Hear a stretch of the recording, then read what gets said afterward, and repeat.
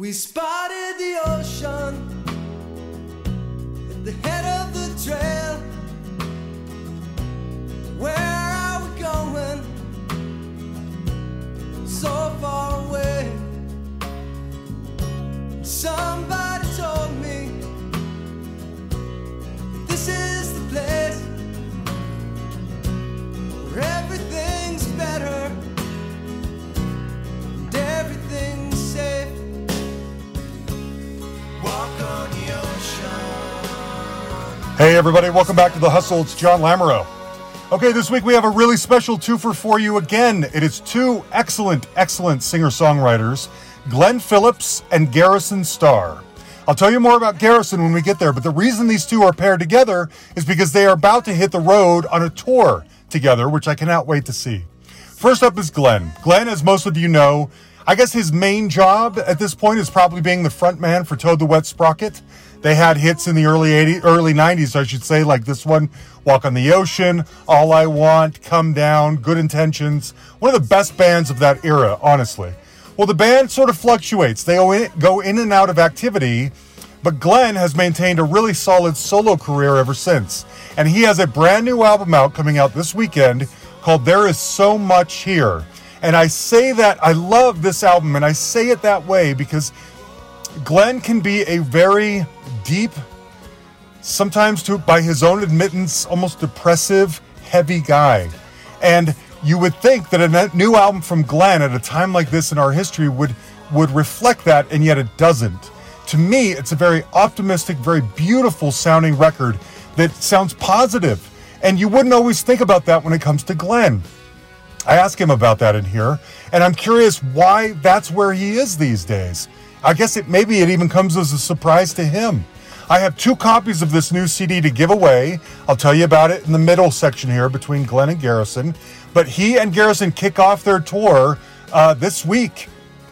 Anyway, we get into all the really heavy topics, to be completely honest. We talk about faith. We talk about mental health. We talk about politics. We talk about philosophy. As I said, Glen is a very deep guy. And so some of it might go over your head. Some of it might hit you straight in the heart. And we get into some of my favorite songs of his. He's a big Talk fan, so am I. And so we get into a lot of that stuff too, okay? He called me from his home in California. Maybe he lives down in LA. I thought he was like closer to Santa Barbara. I can't remember. Anyway, somewhere in California. I have to admit, Glen, when I think of you, I imagine somebody who saves his poppier songs for Toad and his like sadder songs for his solo work sometimes. And I don't know if that's just me projecting or if that's kind of what you do. But when I listen to There Is So Much Here, it's a very optimistic album, all of it. I mean, right out of the gate was Stone Throat. It was the longest winter and then the shortest spring. We need an endless summer. I want to spread my wings. I want the wild and the wayward. You seek the subtle and quiet. Maybe I'm too damn selfish. Maybe you're too damn nice. A stone throat can't sing. A wooden heart won't beat. I'm trying to find balance between the sacred and the street. A stone throat can't sing.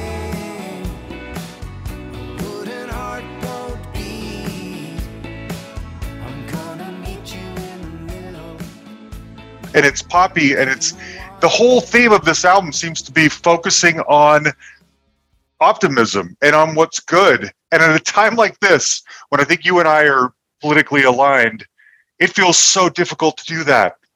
How have you, of all people, done that?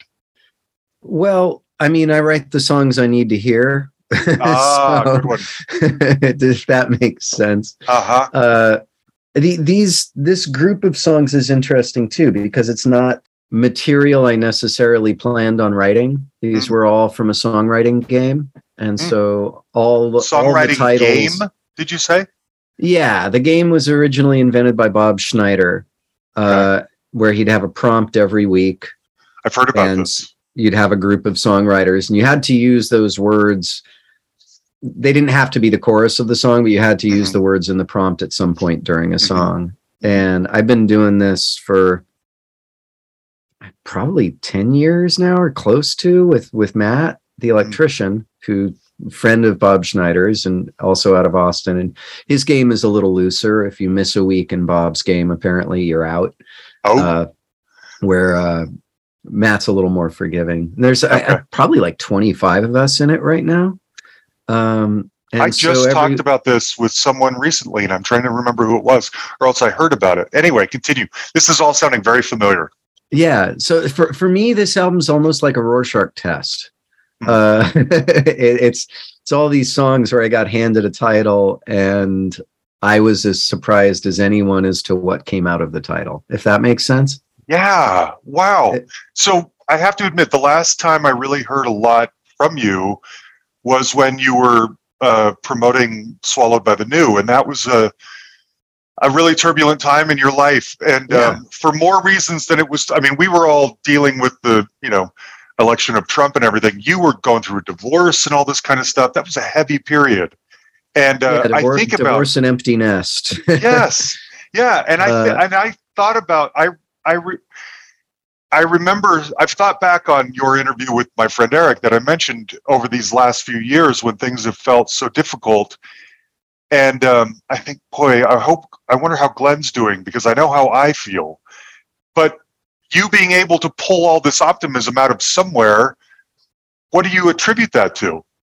Well, I don't know. I mean, once again, like I said, I was as surprised as anyone when this group of songs kind of came together, and I decided on it as the ones for the record. I had noticed, I let myself fall in love again. Yeah. I didn't intend on doing that, but I did. Okay. There's definitely some sadness, right? There's Skeleton for School. A feast fit for a fool, an adolescent creature, consumed with how it seems, and lost within the hunger for belonging. Sleep, my child. The world is ever wanting a sedentary life. The packages are piling. I wonder what's outside, and if the sun is shining. I've taken all I can to fill the empty space inside my soul. Will I sleep tonight, or just spin in the unknown? Call me over, break some bread, and play a song to and Let in Anarchy and Bluest Eye. It's not like the album is without dark moments, but there's also some actual joy in it, and some songs. I mean, even Toad is famous for having like upbeat sounding songs with crushing lyrics. That's true. So that's true. So there's some upbeat songs, not all, but there's some actually upbeat songs on this with non-crushing lyrics. That's true. I think I've just needed to concentrate on the good more. I mean, even the last week, I'm just getting over. I'm down to the faint line on the COVID test now. Oh, okay. Having my first round with COVID. Really? And the physical effects weren't huge. I mean, mostly fatigue. But mentally, I completely crashed. I mean, I'm depressive. I have a cycle of depression, and I was already kind of tilting that way, and I had a few days of fairly complete despair. So even in the last few days, I'd been listening to lots of, podcasts about conspiracy theories and anti-vax stuff, and trying to figure out why people believe what they believe, not listening to, how can I say, I'm not listening to QAnon podcasts. I'm listening to podcasts about people deconstructing why, podcasts like Conspirituality or Decoding the Gurus or Taking Apart the IDW, that kind of thing. And I realized even if I was trying to understand why people would believe these crazy things, it was taking up a lot of rent in my head. So I just desubscribed a bunch of podcasts. And, I love, I think the New York Times is a good, well-vetted source of news for the most part. And even when they get it wrong, they fact check. But I also, canceled my subscription to the New York Times. Okay, I got to the point where I'm like, I need to be listening to more like Tara Brach Dharma talks, and I need to be, I need to be watching my inputs, because I can spiral really easily into this. It's like skipping rocks up a creek where you have no balance, and it's like, oh no, I'm worried about the environment. The environment's going to shit, so I'm going to jump over here. But now I'm worried about the stability of the United States and the economy and fascism and anti-Semitism and racism and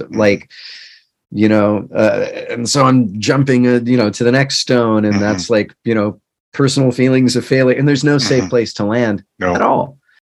I am really grateful for my fiance because she is a grounded person who also knows what it's like to be depressed, and she is really adept at self-care and and I get so in my mind, I can really spiral out on information, and I have to watch the information I put in, or I lose it completely. And it's a weird balance of you also want to be informed. So it's this question of, that's the exact argument I have. Yes.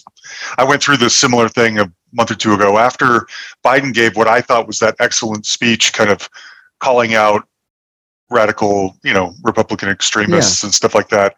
And I thought, good, this is exactly what needs to be said. He's saying all the right things. And then, of course, he took a lot of heat for it and everything. And it just, and I'm trying to find a channel.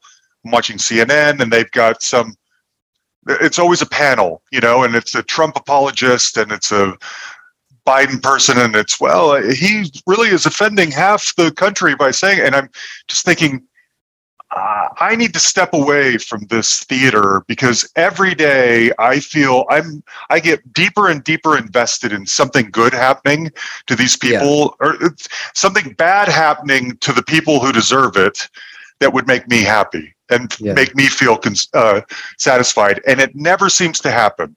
And every day I'm just waiting on today's the day. Someone's going to prison. Someone's going to get in trouble. This is all going to end. And it never does. And I thought, I can either ruin every day of my life waiting for this to happen, or I can just take a step back and think, I'm not going to be a part of this game anymore, and but like you said, when you do that, you feel less informed, which is the hard part, but I also emotionally couldn't take it anymore. Yeah. Well, and I think the concern in by consuming media and taking part in social media with politics, I think we feel like we're active. And so we're not doing activism on the street. And I am hugely guilty of that in this, in this, possibly the most consequential election cycle of US history. This could be the end of free elections, essentially. And the crazy thing, right, is that both parties are feeling that way, right? It's a wild time, and I feel like midway through lockdown, maybe even towards the end of lockdown, was when I started to saturate on my own grievance and negativity. And I realized I was being the thing I hate. I was being judgmental, hateful, Well said. Yeah. Intolerant. Yeah. I was being what the right wing accuses the woke left of being.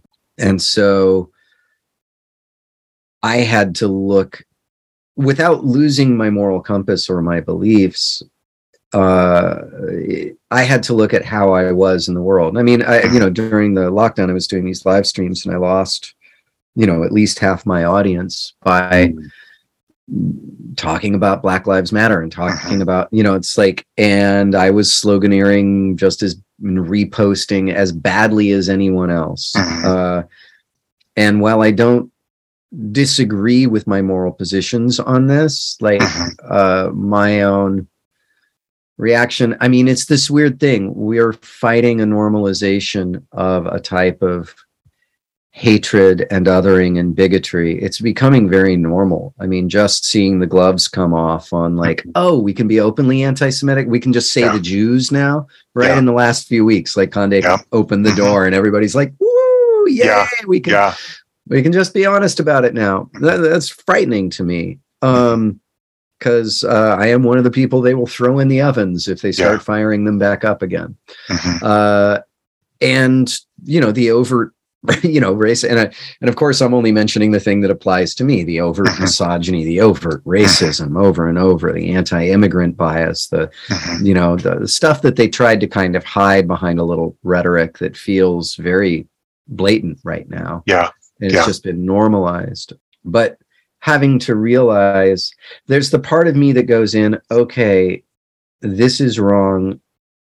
There is, and maybe there's no way through this. I think for me on this personal level, there's this question of, is there any reaching across the aisle? Because I've always felt like I've, until recently, been able to do that. As much of a strident leftist as I was, I think because of a lot of the Christian imagery and Toad's lyrics, we always had a lot of evangelical listeners. And so I've had a lot of practice in talking to people with kind of wildly different worldviews in a respectful way. And I found that recently it's become really difficult, if not impossible, to do that. And so things are so triggered. I am so triggered. So I need to get past that. And there's this part of going, if you're talking to somebody who's a conspiracy theorist, and so much of these fears that have kind of overtaken the, MAGA world they're fictions, but they would be horrific fictions if they were true. So if in fact Hollywood and Nancy Pelosi were drinking the adrenal secretions of tortured children, that would be the most frightening thing ever, right? And so part of me has to have compassion by at least allowing myself to go, okay, if you're existing in that reality, that would be a horrific world to live in. And then my question is, how do you have compassion for that while also not holding water for poor fat? How do you talk to anybody and hold these two things? And part of it is for me, I read a lot about psychology and, we all have our confirmation bias, right? We all believe in false stories. And the weird thing about confirmation bias is everyone who is aware of it is fully aware of how prevalent confirmation bias is, that it's completely embedded in everyone except possibly me, except I might be the one person who really sees beyond all that. Right. And I think that, and Alex Jones thinks that. That's and so I have to ask myself, where am I crazy? What do I believe in that is ridiculous and or immoral at best, and like flat out wrong? And so I also have a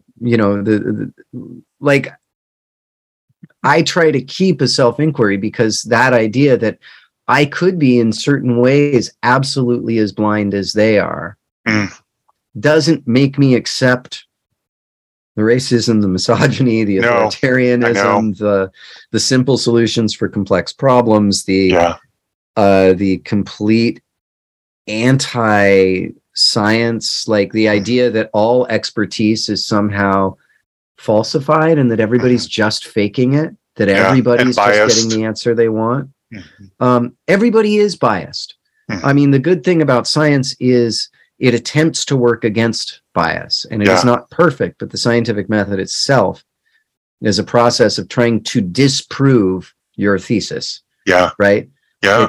You try to disprove. If you can't disprove, you have a real theory. Right? And so, and I think a lot of people don't understand that about science. I think there are ways of being that start with faith, and apologetics is based on taking the facts that help what you think. Right? And if you equate apologetics with science, you have an issue. And so in any event, it's been a hard time, I think, for everybody, and I felt like I felt really useless during the election cycle, and I've almost felt like, all I could do is bring some kind of peace to people, preach a little love, preach being kind to each other. It's great. Anytime I stick in anything that's slightly topical, I can sense ice covering a room. Really? And so which is really hard for me. And I mean, recently, another podcast I listened to, one of the ones that I won't cancel, is called The Illusionist. Oh, interesting. With Helen Zaltzman. She's an etymologist. So she's taking apart words, the history of words, the history of speech, how we talk about certain things. And there was one on kind of kindness that just made me so sad, because it just talks about the idea of just be nice, be kind, feel good, does erase a certain amount of actual active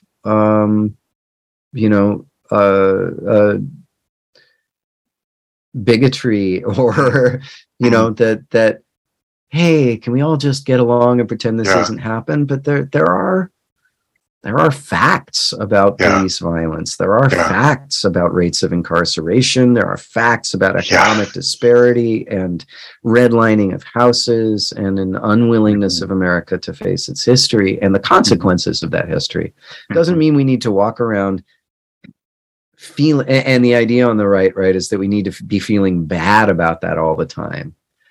We don't need to be feeling bad, but we need to be feeling it.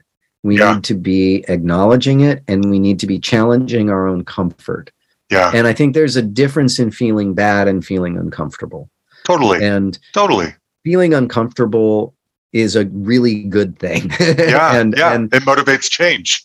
It motivates change. It motivates growth. Yes. In terms, back to the psychology stuff, it's the difference between stress and eustress, right? Eustress. Eustress is what happens when you exercise a muscle. You can tear a muscle, you can break a bone, but you can also strengthen a bone by lifting. You can, not that I'm lifting, but and you stress your muscle, and it gets stronger. And in the same way, going through difficult circumstances, confronting difficult or conflicting emotions, being willing to challenge yourself and to be wrong instead of going into shame, or instead of going into, knee-jerk reaction when you're wrong. It's the ability to be vulnerable and to actually grow and learn and be strong enough to realize when you got it wrong. And there's, once again, this thing these days of like, I'm right. I've always been right. I'm right every time. Right. And where confidence is held in higher regard than competence, which once again is a great way to ruin a complex society. It's so true. So in true. any event. No, let me ask you about Stuff. the faith. Yes. Sorry, Well, this I'm is rambling. why. This is why I like talking to you and thinking about you and listening to you, is because you're a deep thinker on these things, and you're a deep thinker on the things that matter. I wanted to ask you about, as you touched on earlier, faith and how it works into your writing, your life. If I remember correctly, I was listening to another interview with you, and it may have been the same one with Eric, I don't remember, where I'm summarizing or paraphrasing, but the impression that I got is that you, like a lot of us, struggle with faith, with, believing, knowing, having hope. But if I remember correctly, the conclusion that you sort of came to was that it made you happier to believe or to hope, and that happiness, striving for happiness, leaning into happiness, pursuing happiness is better for you than the opposite would be. And so you lean into those feelings. And I'm wondering, first of all, hopefully I'm getting that sort of right. And secondly, do you still feel that way? What's your relationship to faith? Well, it's pretty close. I mean, my relationship is not really, I would say, conflicted anymore in terms of a general sense of belief, but I don't think I believe in anything that makes me stupider or less kind. And I've never been religious. If I'm closer to any kind of general religious set of beliefs, it's probably Buddhism. Just in terms of practice, I was raised Jewish with a lot of Eastern religion influence through my dad. So he gave me books on Sufism by Idris Shah and the Tao Te Ching, and took me to Zen meditation classes as a kid. So I had it's very California. Sure. But he was a physicist, so he was also pretty grounded. Good. So, and I think a lot, actually. I mean, there's a song on the album called Call the Moon Dust.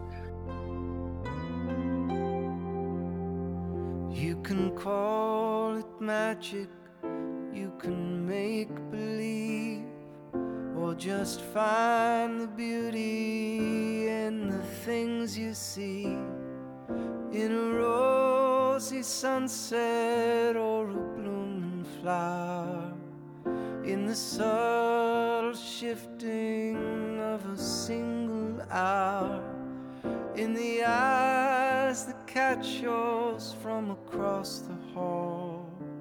There is nowhere to perceive it all.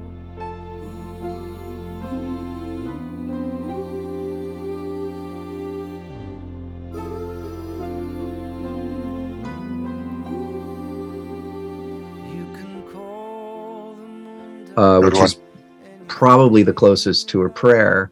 And in some ways that's referencing the last verse, which is, as the song of God is strummed on plunk length strings and the angels drumming with their beating wings, to the song that was the birth of everything. There's no way to resist. You must join and sing.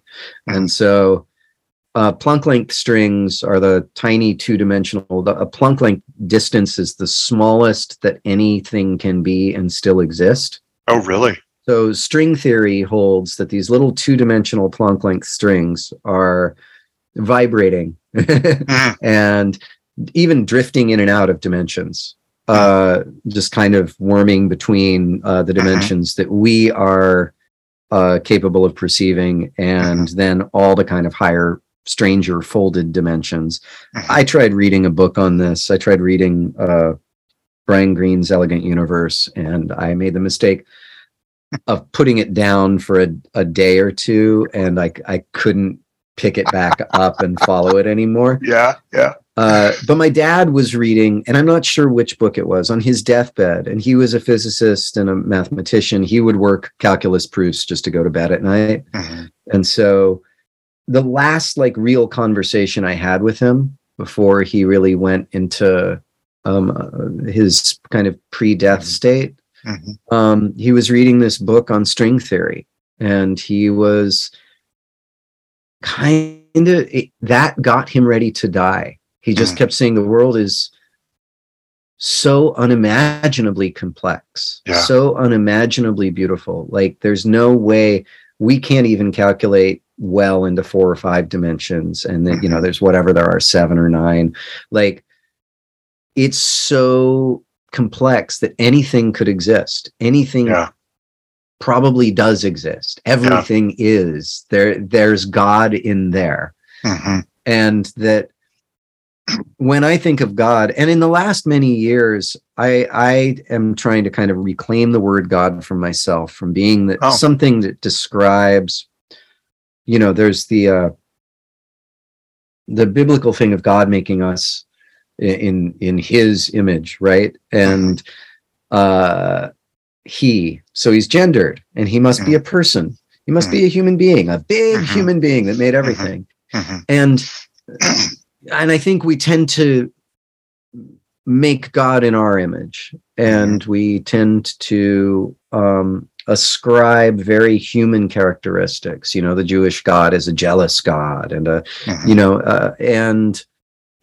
for me, I feel like what happens in most religions is that there's kind of a children's version, a metaphorical description of something that's ineffable. And then that description kind of becomes, that children's version replaces the actual thing that these metaphors are trying to describe. And you end up with a kind of simplified mechanistic universe where human beings are at the center of it. And if we do a series of particular actions and say certain incantations in the right way, we will have eternal rewards.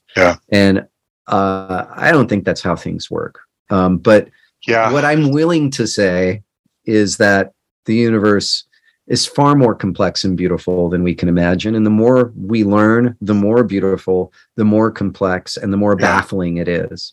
And that part of that in religion is it's the acceptance of mystery and wonder and utter awe.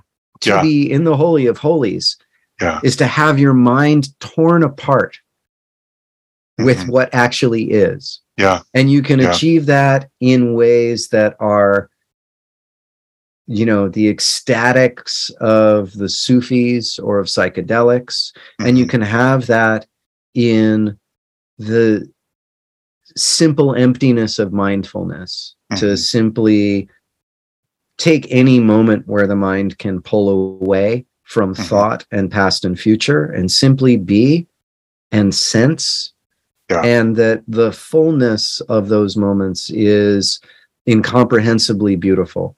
And to me, and this is the only place where I go, and to me, the other thing is the act of prayer, the act of saying thank you, the act of suffusing myself with awe is the best feeling in the world, and gives me a strength and an optimism that I can carry to other people and in the work I do, and to want to lift the spirits of others, to make them more resilient and loving and open. And so that's what belief is for me. That's what God is for me. Everything else is like story. And the one thing I will say that is like, this is, and I don't think any of that isn't true. That's all either experiential or kind of, things are big and awe feels great. And it doesn't actually require that much belief for me. God is simply the name I choose to give it. And that when I'm in a state of awe or presence or prayer, and I say prayer not as a petitionary thing, but as simply, I consider prayer to be a state of vulnerability and gratitude. You're not asking for something that you don't have.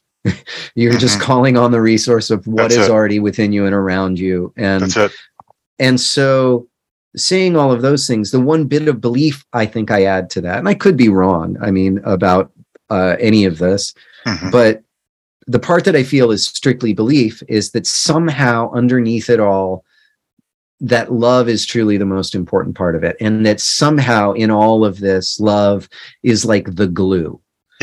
And that is an irrational belief. And I don't care that it is an irrational belief. I'm choosing to have that because it's better. It's better for everybody.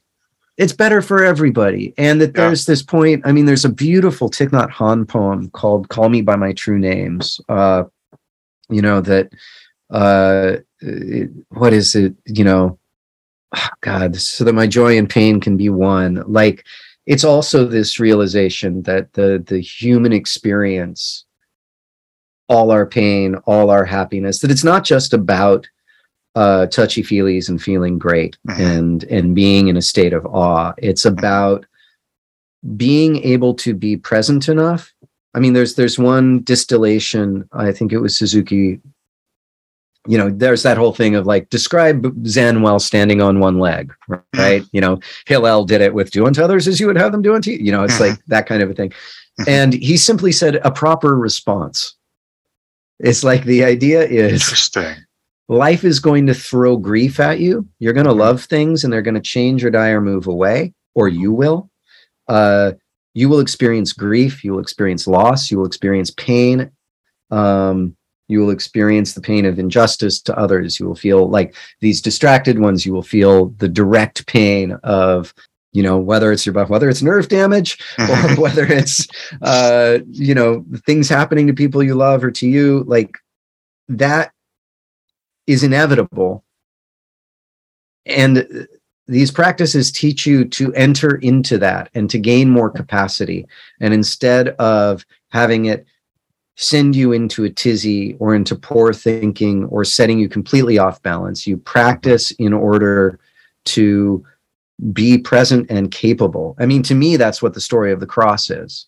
And, even, Jesus, where the kingdom of heaven, it is within you. Yeah. It doesn't exist anywhere else. It is within you. And so for me, these lessons are about learning to gain capacity. So not just for warm fuzzies, but to hold the pain as another truth of being and to move not into it in a masochistic, way, but to grow bigger than it, right? If you've ever had major pain and had to deal with it, and I mentioned nerve damage. I remember. It's still basically always pins and needles in this arm. Really? So, and it gets cold. It starts feeling icy and heavy and like 3 times its size. And so I'm always in discomfort at the least. But I had a year and a half or so of very unpredictable agony of just searing, cutting, burning sensations. And they gave me, a bottle right after the surgery. They gave me a bottle of painkillers, and I did use those immediately after, and I never got a refill because I knew they would keep giving it to me, and I could take painkillers for the rest of my life. I love opiates. Right. Fun. Right. Why not? And I didn't want to be an addict, so I didn't take them, and I had to learn how to pause and be present with pain and discomfort. And I also noticed that some of what I think are the most, the practices and rituals that I have found that are maybe the most enlightening are also sometimes the most difficult and most painful and most unpleasant. I mean, there's a reason, and I have not done a vision quest or the Sundance. I have sat in sweat lodges. Interesting. They're difficult. There's there's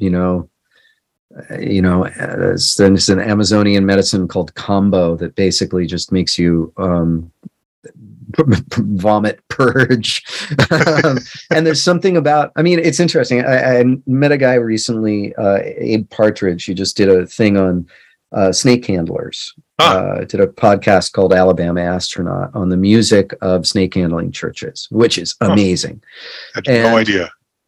And people tend to think that the snake handling churches think that the snakes won't bite them or that somehow they're faking it. And that's not the case. What they're doing is that they are saying actually that they are ready to die or face great pain at any moment. And that brings them to the edge. It made me actually think of The Alpinist, that movie about the free climber. Right? Yes. Is like that there is something about dancing on the edge of death or pain or being brought to your knees by doing something difficult, and willingly stepping into something that is difficult and painful even, that takes you places where just feeling all right can't take you, and can help to, I think, create a relationship with discomfort where you can start to understand your own resilience a little more. Mm-hmm. That's great. I know. I love all this insights. I had we can move on. I want to ask you about music. We'll get to the fun stuff here in a second. I had a realization a few years ago. No, this is why I love hearing from you. I had this realization a few years ago that kind of humbled me, and I feel like in a lot of ways. It occurred to me that there are as many understandings of who God is as there are people who have ever lived. And when you think about how some people approach Christianity or the rules or religion or whatever with such a surety that they're right, that they figured it out, that their interpretation of the Bible or of Jesus Christ or whatever is correct.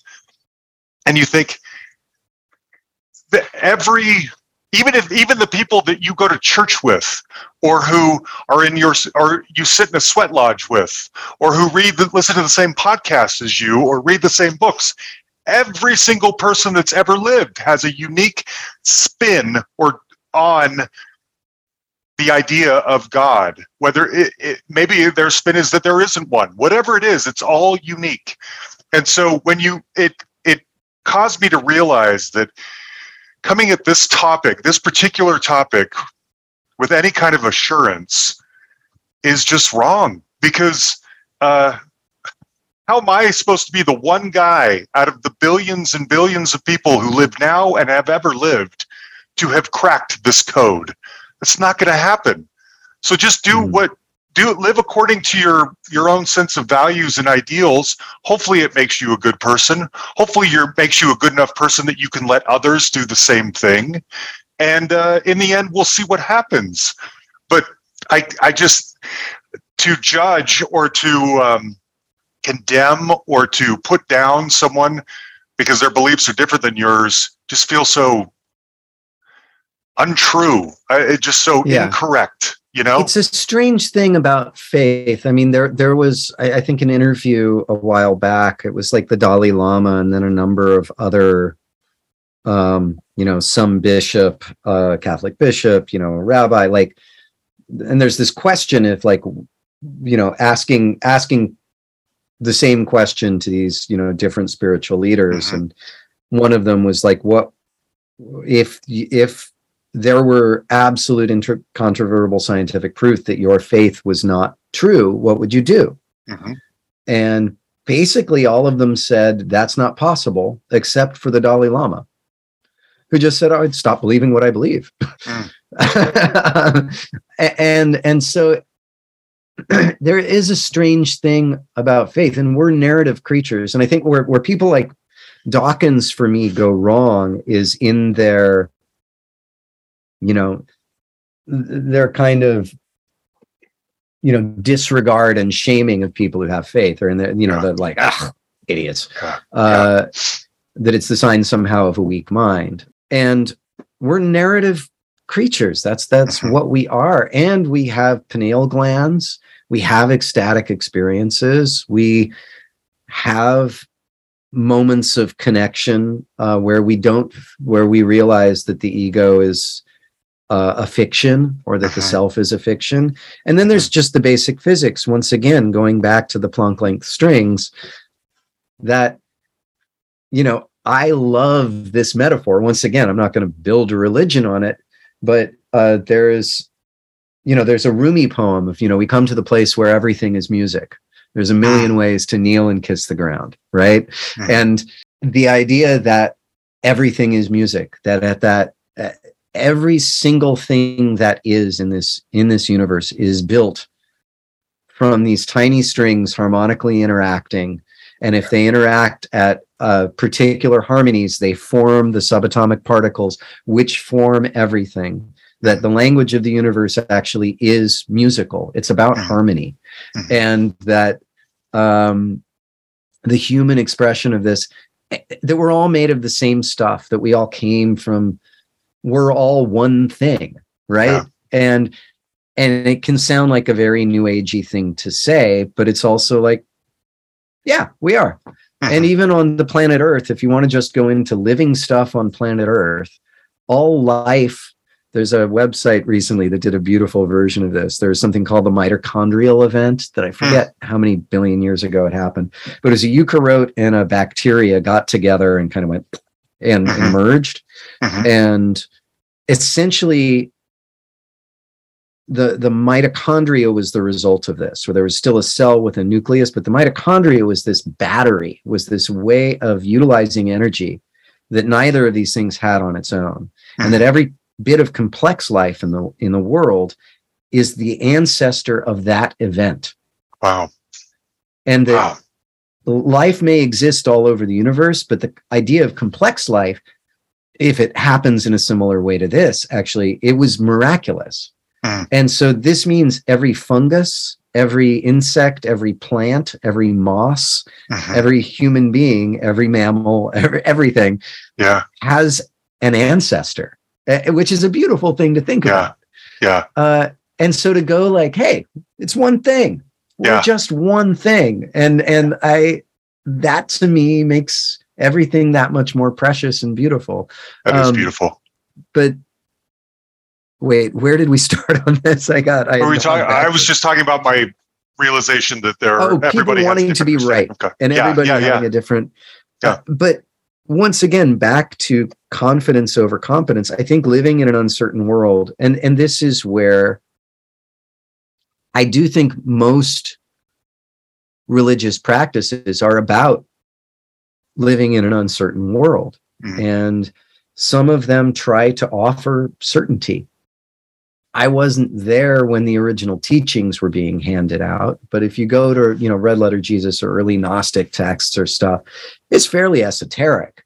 And he's, speaking in parables and it's interesting to have a religion based on somebody who is so deeply metaphorical, and then the religion is so deeply literal. Yeah, good point. And so and that part to me is a trip. That any time where he's not explicitly saying that it's a metaphor is like, nope, that must be literal. And so it's. I mean, I think Jesus is really beautiful. I mean, it's interesting with faith. I think believing in,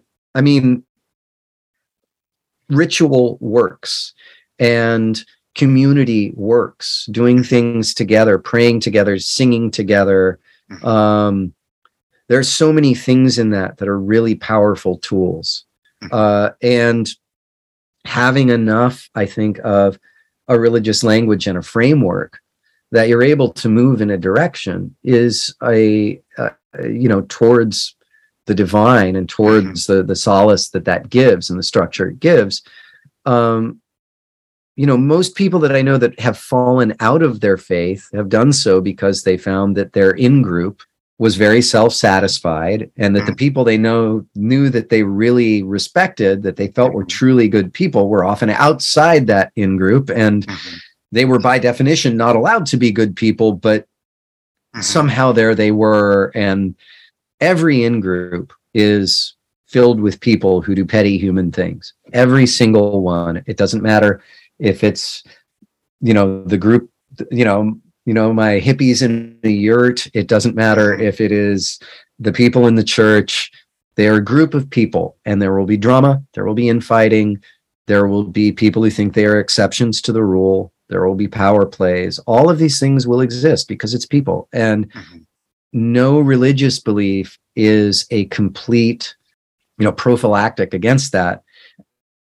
And, which is also betrayed by the fact that most religions, when people act badly, do their best to cover it up, because we don't do that here. Right? Yeah. And whether it's the Baptists, just in the last year, the Catholics, abuse in Buddhist monasteries as well. It's like nobody, they're all filled with people. Yeah. No one's above it. Terrible things. No one's above it. Yeah. And any religious belief can be used as a shield for terrible behavior. Mm-hmm. And everyone has been used as a shield for terrible behavior. Mm-hmm. It's a powerful tool. And so to look at it as a powerful tool, and, actually one of the best things I ever heard about religion was from a friend who, had said at one point, it's just like, I am faithful by choice. I don't mm-hmm. want to live in a world where some of these questions aren't answered. Mm-hmm. I don't know if I can handle that right now. Mm-hmm. I want this assuredness. I want I want the peace that this gives me. Yeah. And I know that that's a choice. Yeah. And I think that's great. Yeah. And that's also not a belief. I mean, once again, if you have somebody going, well, if there's no heaven or hell, then why don't you just get a machine gun and shoot people? And my thought is always like, if that's all that's keeping you from doing that, please keep your faith. Right. Right. It's true. It's really important that you maintain your faith. Yes. If that's the only thing between you and a machine gun. That's right. That's right. So yeah, but that idea that my belief is the only valid belief, to me, all of these paths seem very true. They're about a human experience. Yeah. And and I love it when I see people, I'm going to sing at an interfaith. I'm getting off a tour and singing an interfaith Thanksgiving celebration in Santa Barbara. And, nice. I love it when people can reach out and just understand their differences and understand that at some level, these aren't necessarily contradictory, but it's really hard, I think, if you've been brought up it is in a very literal faith, to open those doors without, I say without throwing the baby Jesus out with the bathwater, right. Because most of the people I know who were raised in that, I didn't get raised with a faith where I had to believe anything. And I always envied people who lived in this magical world where there was a loving, caring God embodied as a, non-metaphorically, who they had a personal relationship with. It's like a profound way to walk through the world. Yeah. And it always makes me sad when I see friends who are having a deconstruction period who really step completely away from it. Yeah. I agree. One of the things I love about Garrison is she doesn't know what God is. She loves God, and she has fought through a lot of personal pain and bigotry and hypocrisy and, people around her who were supposed to be godlike, not acting in a godly way. Exactly. And for her to hold on is an act of really great strength. I mean, it's got to be hard for people, I think, in the Trump era to be, how do you keep a congregation together as a pastor when your congregation is so split? Yeah. I've been hearing about this exact thing. Yeah. And how do you keep your own faith if your faith's been overtaken by crazy intolerance and a prophet that is, by any rational assessment, an absolute con man? Yeah. Proven. There's evidence. Yeah, I know. He's never been anything else. Exactly. That's well said. Yes, that's it. Okay. Let me, this is, I love going deep with Glen Phillips. This is great. Okay. Rapid fire. I'm going to throw some songs at you. Many that I love that are favorites of mine that I want to just hear a quick story about. You, like me, are a giant Talk fan. Mm-hmm. I just finished last week reading the new book on Mark Hollis. It's called A Perfect Silence. I don't know if you know about this book. It came out earlier this year. I had the author on earlier this year. It's a fantastic book, helping you understand. What's his name?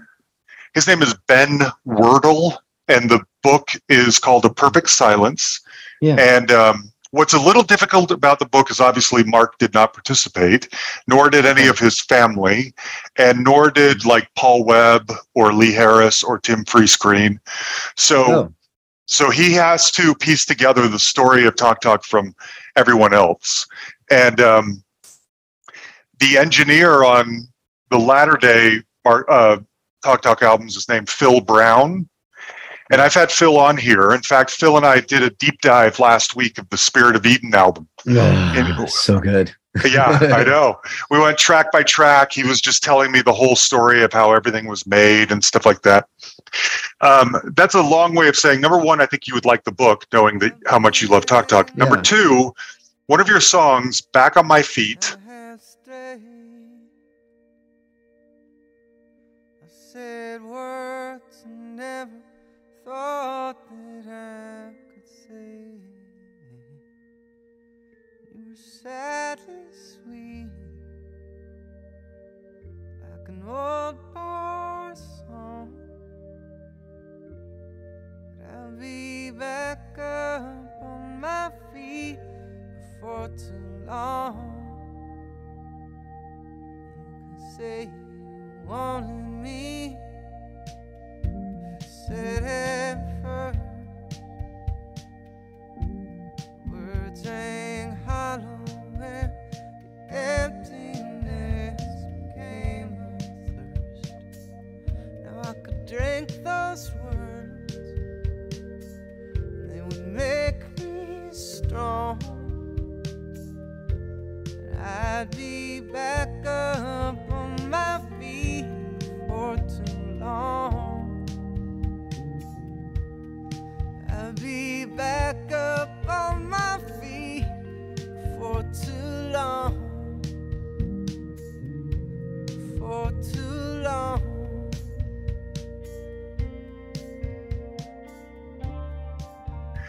I hear an influence of I Believe in You going on in that song. Do you know what I'm talking about, or was that conscious? That wasn't conscious. There's that high-pitched kind of, it's probably not a synth sound, but just whatever, those sort of disembodied angelic voices that are happening in I Believe in You.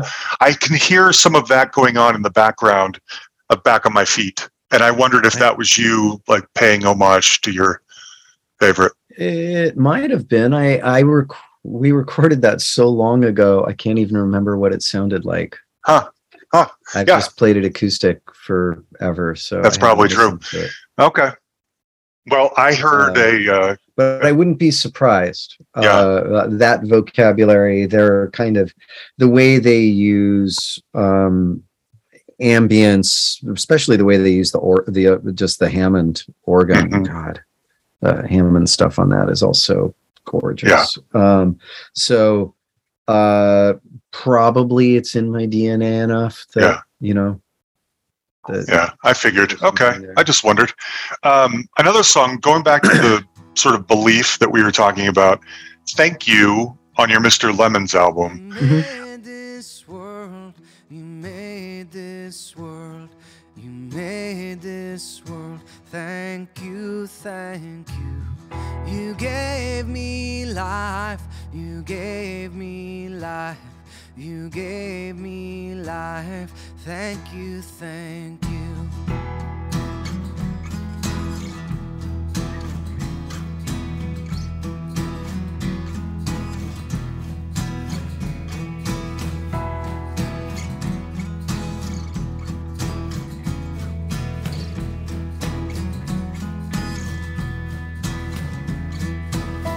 You brought this peace, you brought this peace, you brought this peace. You sowed these seeds, you sowed these seeds, you sowed these seeds. Thank you. Your love is everywhere. I love that song, and I wondered if that was you thanking this higher power, whatever it is, or are you thinking somebody else, something else? Well, I started writing that song with the intent of doing almost a farm to table thing. And I forget what I started with, but it's this idea of like, well, when we say thank you, we think, how far do you go? right? You can go back to the food, the farmers, there's the trucker. Then who built the truck? And what was the guy in the factory doing? Where did they get that steel from? And who was in the mine? And then who built the clothes of the person in the, like, and it was this kind of, when do you stop thinking? And so it ended up with, like, you made this world, like, it ended up getting fairly universal. And I was uncomfortable with it because at the time we recorded it, I wasn't comfortable with doing something that could be confused with religion. But and you know, it's funny, and I got responses for that song that it's like, well, you're finally an evangelist. Like, it's like, oh God, you know, I can't listen to this religious crap. But I mean, for me, it's about gratitude, right? Yeah. You know, wherever it comes from. And I guess it's that thing. I don't say thank you because I think anything outside of me needs to hear it. I say thank you because gratitude is a much better way to live. Yeah. You know what I mean? It's like, I do know exactly what you mean. Yes. It's like, I expect a reciprocity. The reciprocity is already there. The abundance, the goodness, all the tragedy too. It's already all there. Saying thank you is a way of recognizing it. That's right. And so so that song was a little bit hard for me. We were throwing together, what had happened on Mr. Lemons was I was in the process of getting dropped by Lost Highway. I was going to Nashville to record some demos, and we were supposed to start recording the album 2 months after that.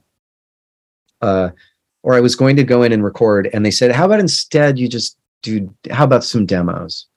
Which in record company language means we've decided to drop you, but we're going to see if there's a surprise. Right. So I went to Nashville and told Nielsen Hubbard, who produced the record, basically like, hey, I'm going to get dropped.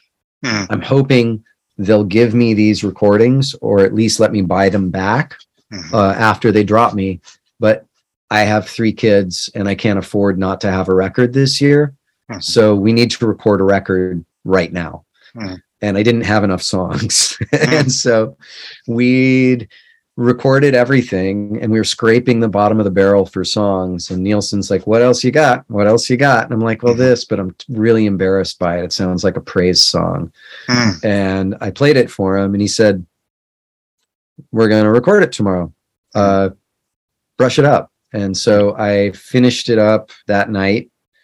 And the first time I gave the bass, I mean, it's only 2 chords. It's not rocket science. And basically bass drums came in the next day and we did 2 takes. And I think that was take number 1. And the original take was like 8 minutes long. It really just went on forever. And we did this edit down to 4 or 6 minutes or whatever it was.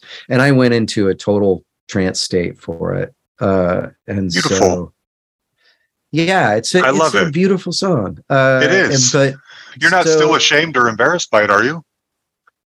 No, only because sometimes I feel like that when you enter into that kind of language, it's triggering for so many people. Yeah. And it's limiting. And as soon as something sounds like praise music or like, and once again, you know, Garrison came and she sang the harmony on that and she knocked it out of the park. And, you know, Nielsen's a person of faith. And it's interesting because I feel less and less like I have to put, you know, it's my damn song. I can sing what I want. But that's right. Like I have to put disclaimers on it. But when you speak in spiritual terms, and for me, it's part of saying God. I don't know a better word for it. And I don't want to say like the one or the Great Spirit, because that's taking it from someone else, or like there are all the, I don't know what the word is. Yeah, right? God's as good a word as any. And so I'm going to use that. But people then think, because so many people of faith have the only one true faith and everyone else is wrong. Mm-hmm. And then they go granular and split that church in two and split that church in two because someone in the other aisle got it slightly wrong. Right. Mm-hmm. It's like everybody's trying to be right. And so there are a group of people who I think may benefit by just like being able to say, yeah, I am in awe at being alive. I love it. How lucky am I to be a breathing organism on this planet? It is a freaking miracle. Yeah. I don't know how it got here or what it means, but holy crap, this is amazing. Yeah. And I love it. Just that. I love it. I couldn't agree more. Now we have some Patreon supporters. I got more songs I'm going to throw at you, but we've got some Patreon supporters. I always let them know who I'm interviewing, and they can submit questions if they want. One of them, one of them is named Sugar Mouse, and I love that that's what this person goes by. I don't know what that means, but I love it. And he or she or they or whatever. At first, I had some questions around the spiritual nature of some of your songs, which we've covered, but their favorite song of yours is The Moment. There are no mistakes in the final view, no blame. How could it be so wrong that your heart was braver than your will was strong? For every path you follow, there's another left behind. Every door you don't kick open, there's a million more to try. For everything you taught me, here's the one I learned the best. There is nothing but the moment, don't you waste it on regret.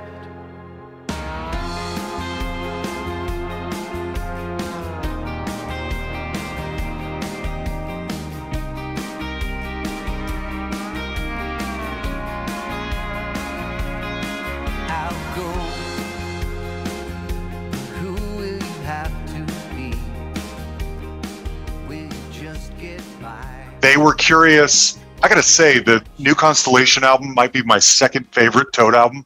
It is so good. And what's the story of The Moment? That's what they wanted to know. I won't give any details. Really?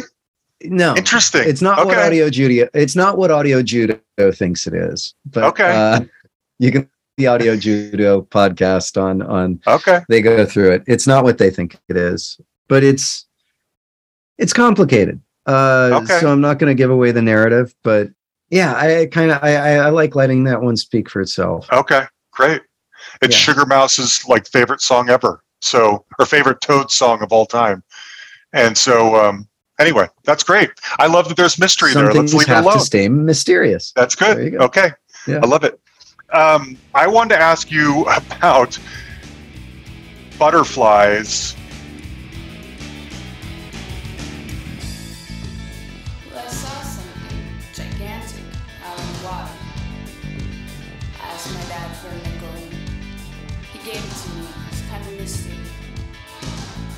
Sure what it was, and of course he wouldn't tell me. In time I will collect the world, the eggs I love and wings of butterflies. And they go up and it up, the car and it flashed his lights and everything he saw, and his eyes were red and his stereo was so loud you could hear the engines roll. He yelled at everybody in the road and did not notice all the moths he'd massacred spread across the open road. The screen flashed open. All of a sudden there it was. You've talked about fear a billion times in your life, so I'm not going to make you do it again. My one question is, does Butterflies have real drums or a drum machine? Because they sound really big. I believe it's real, but I think we may have deconstructed it because the hi-hat was so consistent on the 16ths. I think he might have recorded the kick and snare and then recorded the hi-hat separately. Okay. So I think it was deconstructed. Okay. Yeah, they're so whopping on there that I wondered if it was a drum machine instead of an actual drum. I don't believe it is. Okay. But I do think he recorded. Yeah, I think he might have broken the kit down for that one. Okay.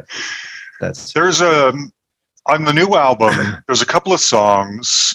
Stone Throat is one. Sound of Drinking, which is up there as maybe one of my favorite Glen songs. So this is what it's like now, without the constant leaving, to sit and sense the seasons, to be him and he be.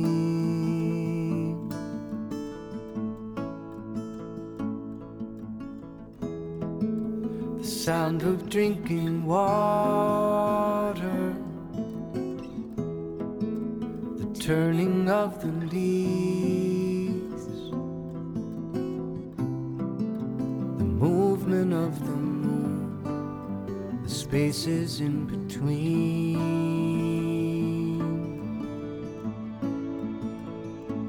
the long year, the slow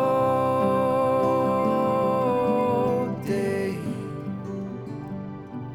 There is so much here that I had never seen.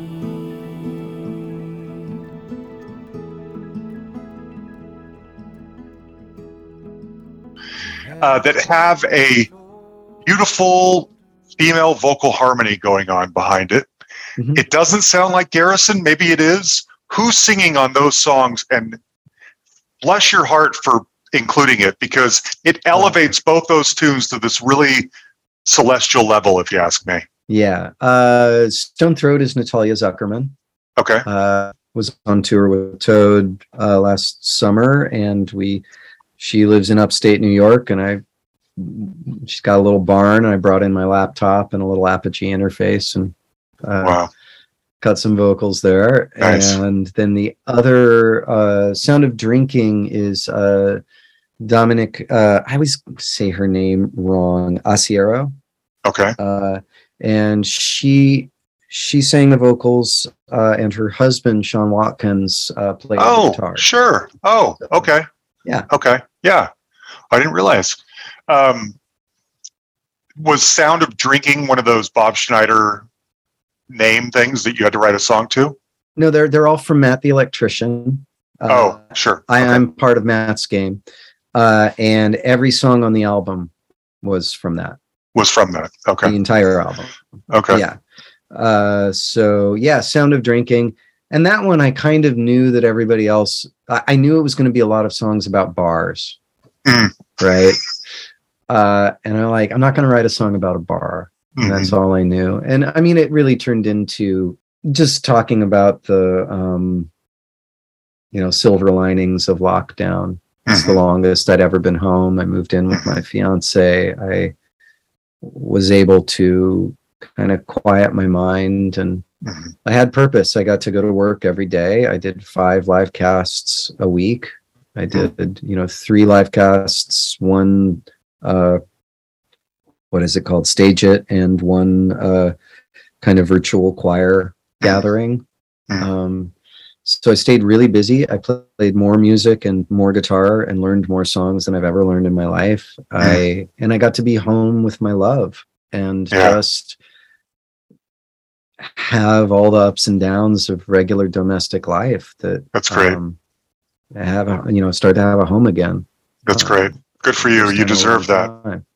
Yeah. So what about Dual Citizen from the last Toad album? It's so different. You know this. It's funky and it's almost like a techno vibe going on there. Where did that come from? The road, the plane, the car, the club, the peak, the change,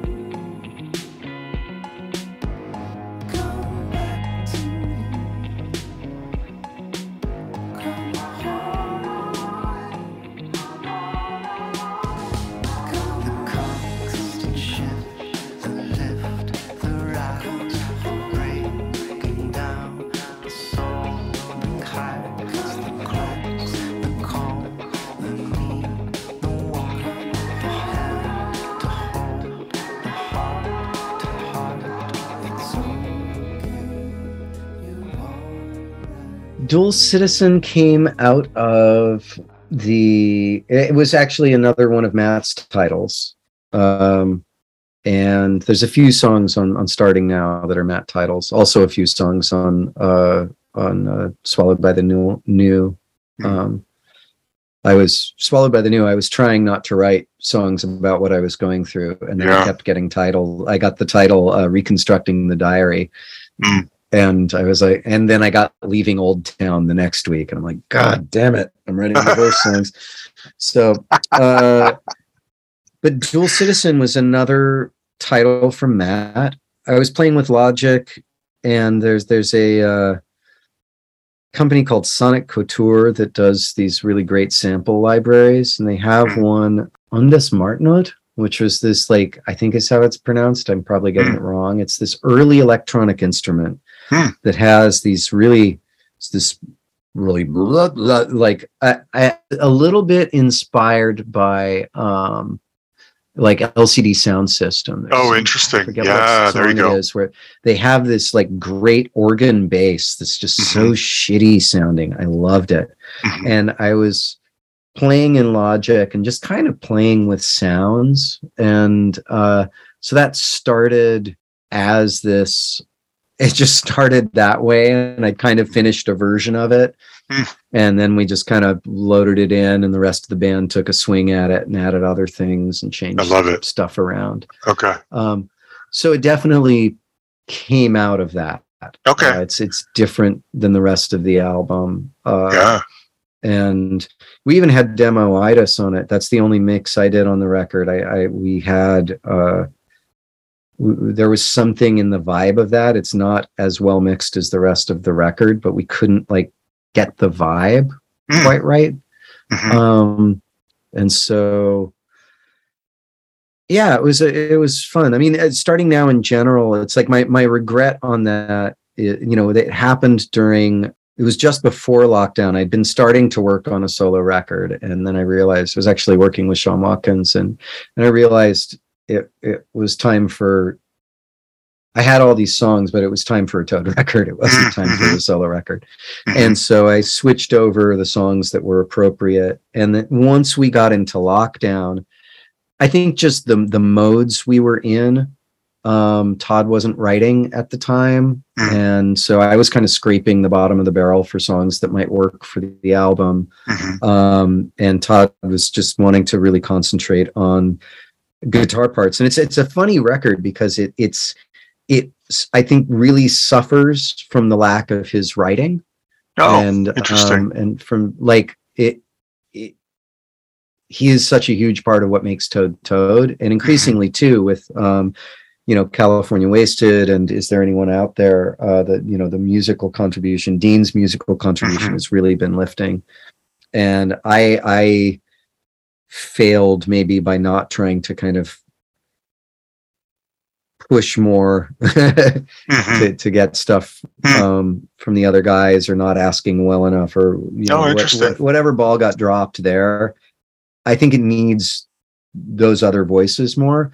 And so it's funny, it's like I feel like that's the part of the record that suffered from that, because usually I write about half the songs and the other half are co-writes, mostly Todd's music. But I also feel like that record is some of Todd's best guitar playing ever. It's great.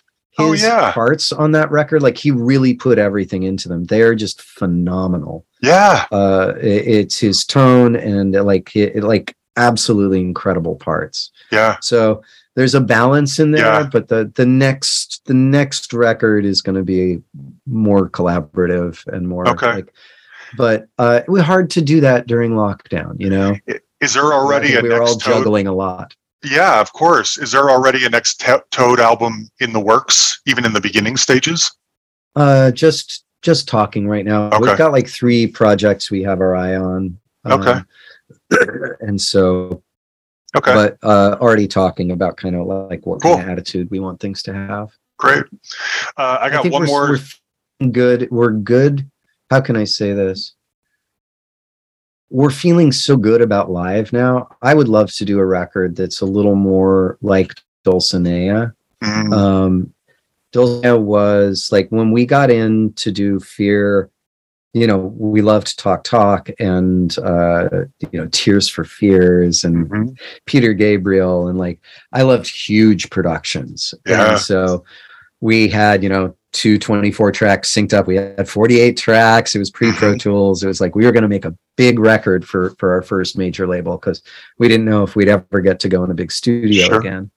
And then we did 300 shows for that. When we came time to do Dulcinea, it was like, we're a live band. We're going to make a record that sounds like us live. And if you listen to that record, I think it is almost entirely, it's 2 guitars, bass, drums, a keyboard, harmonies. There's almost nothing that you can't, like the attitude was, we're going to do a record that's going to sound huge and that's going to sound like we do live. Yeah. And I love the way we've been sounding live. And I'm really hoping we can kind of do something like Dulcinea again. And just instead of like the constant overdub and production process, like really, we'll see. We might not. I hope you do. I've only seen you once in concert, and it was in the spring of 1994 in Fort Lauderdale. Talking about religious, histories and stuff like that. I grew up Mormon and still am more or less, but I had just come home from my Mormon mission, like a week or two. No, it was maybe 3 weeks before, and so my sister took me to see you and Geggy Ta in concert and in Fort Lauderdale, and it was so great.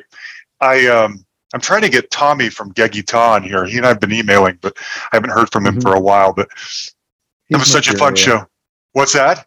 He's mercurial. He is. Yeah, he is. I can tell. I got to catch up with him. I love that guy. Yeah, me too. In fact, I had Susan Rogers on here last year, and we had a nice conversation about Geggy Ta and Toad and Prince, of course. God, I am jealous of her trajectory.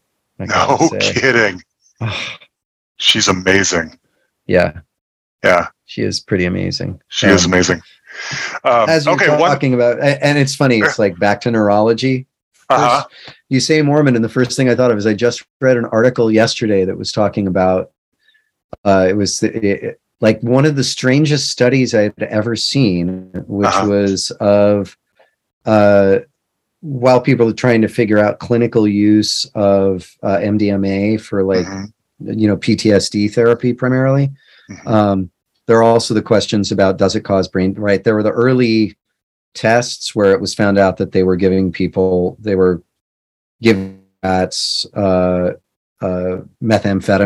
and not MDMA. And they were saying, look, it damages the brain, but it actually wasn't MDMA. Have you heard about this at all? It's this Harvard study. I don't think so. The LDS did not specifically mention MDMA as far as prohibited substances for a very long time. I'm not sure if they've changed the tune on that. And so there was this subset of Mormons who did not drink, smoke pot, did not do any drugs except for ecstasy. And so, which is really bizarre. I did not know this. Yeah. So, and so they were actually able to do a study and find, because the thing is, people who would normally take ecstasy would be taking other drugs. Yeah. And so it was essentially like this one group that offered these researchers a pristine sample to see in isolation. Wow. Right? Like not what happens if you do ecstasy and you drink a bunch of beer and you go out and then you do some cocaine. It's like MDMA only. Yeah. And then looking at all the neurotransmitters. Wow. That's so odd. I mean, as you know, most Mormons don't smoke or drink coffee or any of those things. Yeah. There is becoming a sort of fringe what's that? Mountain Dew. There's a lot of Mountain Dew. I drink a lot of Coke.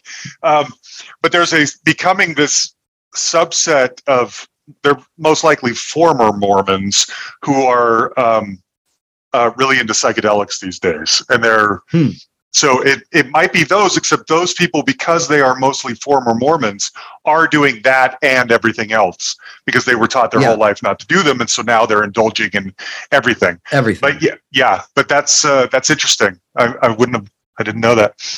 It does just the strangest little study. Yeah, it really is. Like that. Well, Mormons are strange people. We sure are.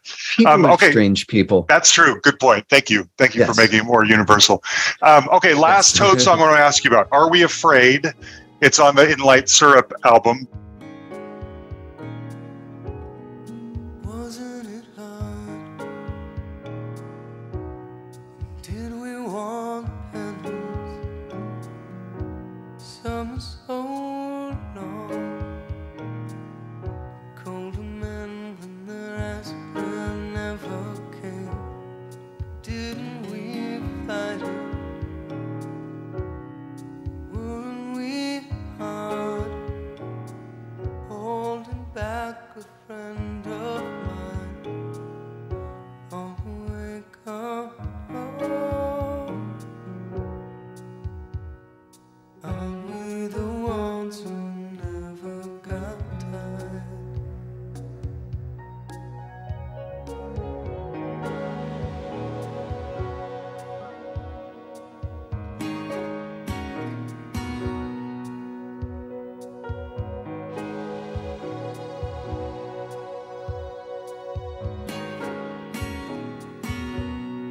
Wasn't it magic? The reason I ask about it specifically is because of the beautiful piano intro, which again, going back kind of to Dual Citizen, doesn't sound like most other Toad songs. In fact, and I don't know which came first, it's always reminded me a little bit of PM Dawn's Die Without You, which you probably weren't thinking about when you wrote it, but that's what it reminds me of. You know? That was my cheap attempt at a kind of Color of Spring era song from Talk Talk. There you go. So it was the only thing I ever wrote on the piano. And I didn't even have lyrics. It's like mumbly Mark Hollisy shit. Yes. As far as I'm concerned, that song is just like an unrepentant poor attempt to do something vaguely talky. Got it. Love it. Okay. That makes so much sense. What is it with you and the word down? You have 5 songs that end in the word down. Yeah. Come down, come back, come back down, hold her down, fall down, slowing down. And the reason I mention that is because I know like Rivers Cuomo keeps like spreadsheets and creates like algorithms of songs that these songs are catchy and these words work and stuff like that. Are you cognizant of this? Rivers Cuomo is trying to win. Yes. If that makes sense. I don't give a shit about winning. Okay. And he's doing a great job of it. I'm obviously not. So I just write what I feel. I don't know. Right. I should probably be more strategic. I mean, even this record, I talked to Compass Records and was like, yeah, I should do an Americana record because, you know, I've had my touring with the people from Nickel Creek. That's a, you know, solid thing. There's a press and there's, you know, there's festivals and there's a way you do an Americana record that's kind of easy to promote for them. And I handed this in. First thing Gary said is like, well, it's not the record we talked about. Sorry. It's so good. No, I'm not criticizing it or anything. I just thought, I wonder if you've ever been aware of that and self-reflected in a way that, I wonder what... the downs? Yeah, the downs. I just thought, I wondered if it's a word, I say the word whatever a lot. Maybe I would write songs with whatever. Soon. You don't have to. It's just a question. Anyway, Glen, I think you're wonderful. And you're going to be here in Denver on the 10th. And I'm going to try and make it out to see you. Awesome. Thank you for chatting with me. I just think you're a fascinating mind and a wonderful songwriter, and I'm grateful for you. Thank you so much. Really great talking to you. Of course. All right, there you have it. Glen Phillips. I love him, and I love this new album, and I really hope you guys will check it out. Again, I have 2 copies to give away. There is so much here. And as usual, they will go to a couple of our Patreon supporters. I will put out an email or trivia question, I should say, to the group later this week. If you answer, it puts you in the running to win. And then I do a random picker thingy this weekend, and I'll tell you if you won. Okay? Now, next up is Garrison Starr. I love this woman. So Garrison, like a lot of people in the 90s, kind of got one of those big major label contracts. She put out a couple of albums, and they just didn't do what people hoped they would. So she went indie, and she's been indie ever since. I discovered her in the early 2000s with her third album, Songs from Takeoff to Landing, which is still my favorite Garrison Starr album. If you know her, it might be from this song right here, Superhero. This is one of her better known songs. She's one of those people that reminds me a lot of like Jason Isbell and Brandi Carlile or Melissa Etheridge. A little too country for rock and a little too rock for country, but she's right up there with them, especially Jason, to me.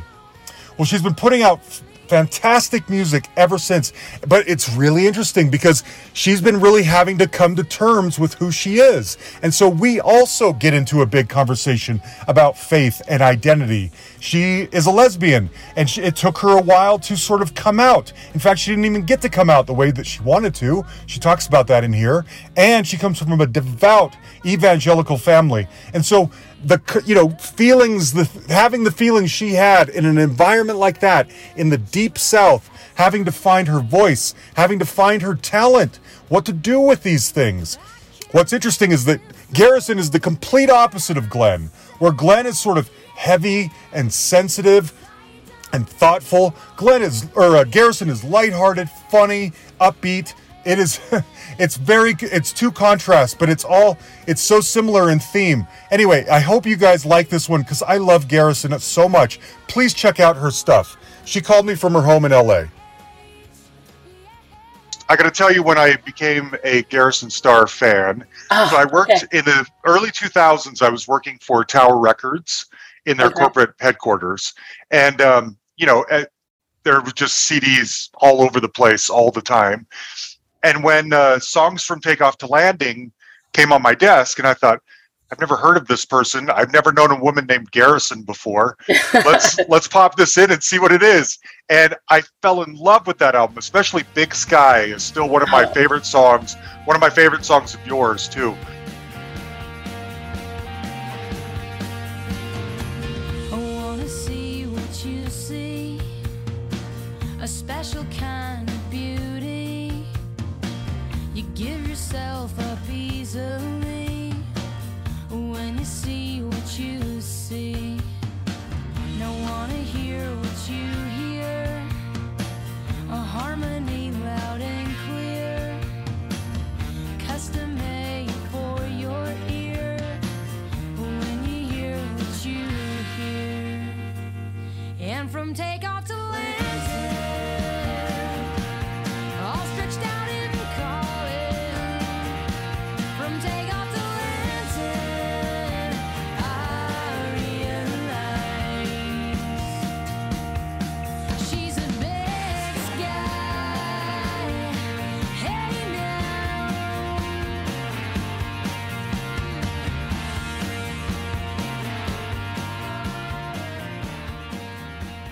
thank you. And ever since then, I've been trying to pay attention to what Garrison Starr is doing. Oh, it means so much. What's interesting to me, though, is that I actually know very little about you. So here's what I have surmised over the years. You're from the South, but you moved to LA probably to make it, and you eventually got a big record deal in the mid-'90s. Mm-hmm. Like a lot of people, it probably didn't work out completely, so you're kind of more of an indie artist now. Mm-hmm.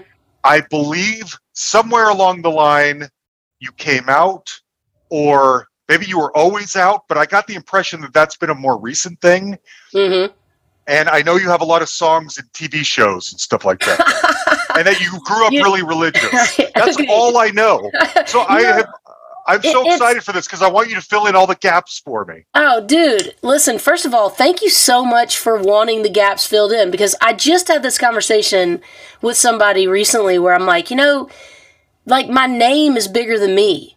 It's like this thing, like, what is it? I don't know what it is. Is it a girl? Is it I don't know what just happened. I don't know if I just had a stroke, but is it a girl? Is it a guy? Is it a band? Is it a solo artist? That's what I wondered too. I wondered if it was a band name. What the fuck is it? Yeah. Mm-hmm. So, and that's interesting to me. And I think it makes sense because I think Well, I'm not sure exactly how it makes sense, but I just feel like where I am in my life right now and how so many things have come full circle for me or are coming full circle. And then I feel like for the first time in my whole life, I'm really stepping into myself because I'm in a place feels that way. I can totally hear that in your music, by the way. Okay, well, thank you for that. So starting out, I did grow up in evangelical Christianity. I knew I was gay from a very young age, but growing up in evangelicalism, I knew it wasn't an option. And I remember, by the way, I'm getting over a nasty cold, so I haven't all of a sudden just had that's fine. I have a sore throat just came on, so I got water. Oh, dude, that is going around. That's exactly what I had. I played a gig in Wisconsin last week and got off a plane, woke up. No, actually, that's not true. I did get off a plane, but then like a day later, I woke up in the middle of the night with this raging sore throat. That's what happened to me. Then this bullshit came. But, the good news is it's just starting for you. It'll be like a 3-day thing, and then you'll just have the cough that lingers on. Okay. Yeah, that's pretty much it. Okay. So, sorry. Or excuse me, rather. So I grew up in evangelical Christianity, and then, I knew that talking about... I just learned from a young age that I could not speak honestly and authentically about myself because it wasn't going to be okay. So when I think about how much anxiety and depression I struggle with, and all the trauma that I have, it makes total sense because when I was a baby, I started becoming anxious about who I was as a person. And I was, believed that there was something wrong with me because that's what I was told. If I don't... I just heard them say, if they don't, it was all, how it is. Yes. It's out of sight, out of mind until someone puts a name on it. And then it's like, oh, everybody piles on you and tells you what the fuck to do. It's like, but it's out of sight of mind, out of sight. Nobody wants to talk about it until then, but then they'll tell you, but they're not going to, nobody wants to know until they have to know, really. So I was outed in college. I went to Ole Miss for a year and a half. And I had a girlfriend who was engaged to this dude, and it was a thing. But she grew up the same way. We were in a sorority. We were in that RUF fellowship bullshit. That's what everybody was doing. That was our community. So that's what we were doing. Yeah. And, I was taken to the top of a dorm one time by this creepy chick whose name I'm not going to mention because it's rude. But the fact is, she took me to the top of the dorm and was like, listen, if you don't stop what you're doing, don't say I didn't warn you about what will happen to you. Now, no. I knew it wasn't going to be somebody's going to murder me, but it was emotional abuse, right? Yes. So I was outed, and the circumstances don't matter, but suffice it to say, somebody saw something they shouldn't have, and then the rumor mill started, and then we were told we would be given tough love until we repented from our sins of being gay, and people stopped talking to us. We'd sit down at a lunch table, and they'd get the fuck up and walk off. So it's that's what I was dealing with. So I'd lost the narrative long ago. I never got to say, and I'm having this identity crisis and I don't know what to wear and I don't know what I like and nobody's really asking me what I like. They're just dressing me up like a girl, but fuck, that's what my mom always did and I kind of hate myself and I don't know what I can do and who's going to give me permission. I don't fucking know. Yeah. I was in a spiritual crisis, so. Yes. And I just kept pushing on, I just kept surviving. That's all I was doing for such a long time. I hated myself because I wasn't wearing what I wanted to wear, but I didn't have a stylist, and then the stylist was my girlfriend, and then she dressed me up as some weird clown person. I don't know. I think what it was is I never knew exactly what I wanted. Yeah. Yeah. I knew what I wanted, and I knew what I wanted to say in a moment, but I couldn't tell you what I wanted it to look like. I didn't know how to do that.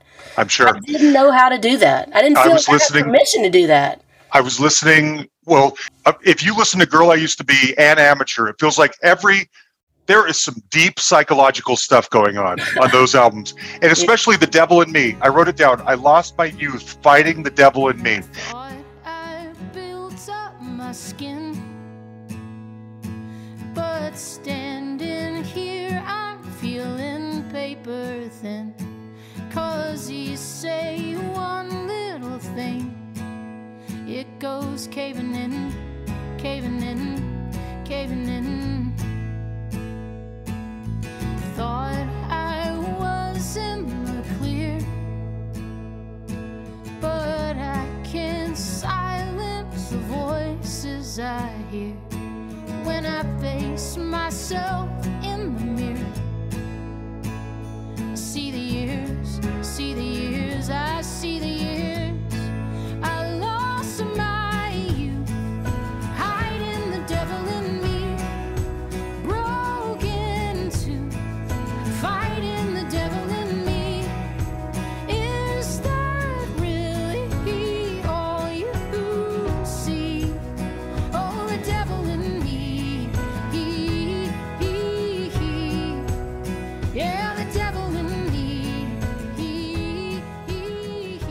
And when you say that, having some understanding of what your story must be, I'm just imagining someone who's still coming to terms with the time they lost in their youth, trying to figure out who they were, what they believed, what was okay, trying to live authentically. Is that what you're saying there? Because that's what I got out of it.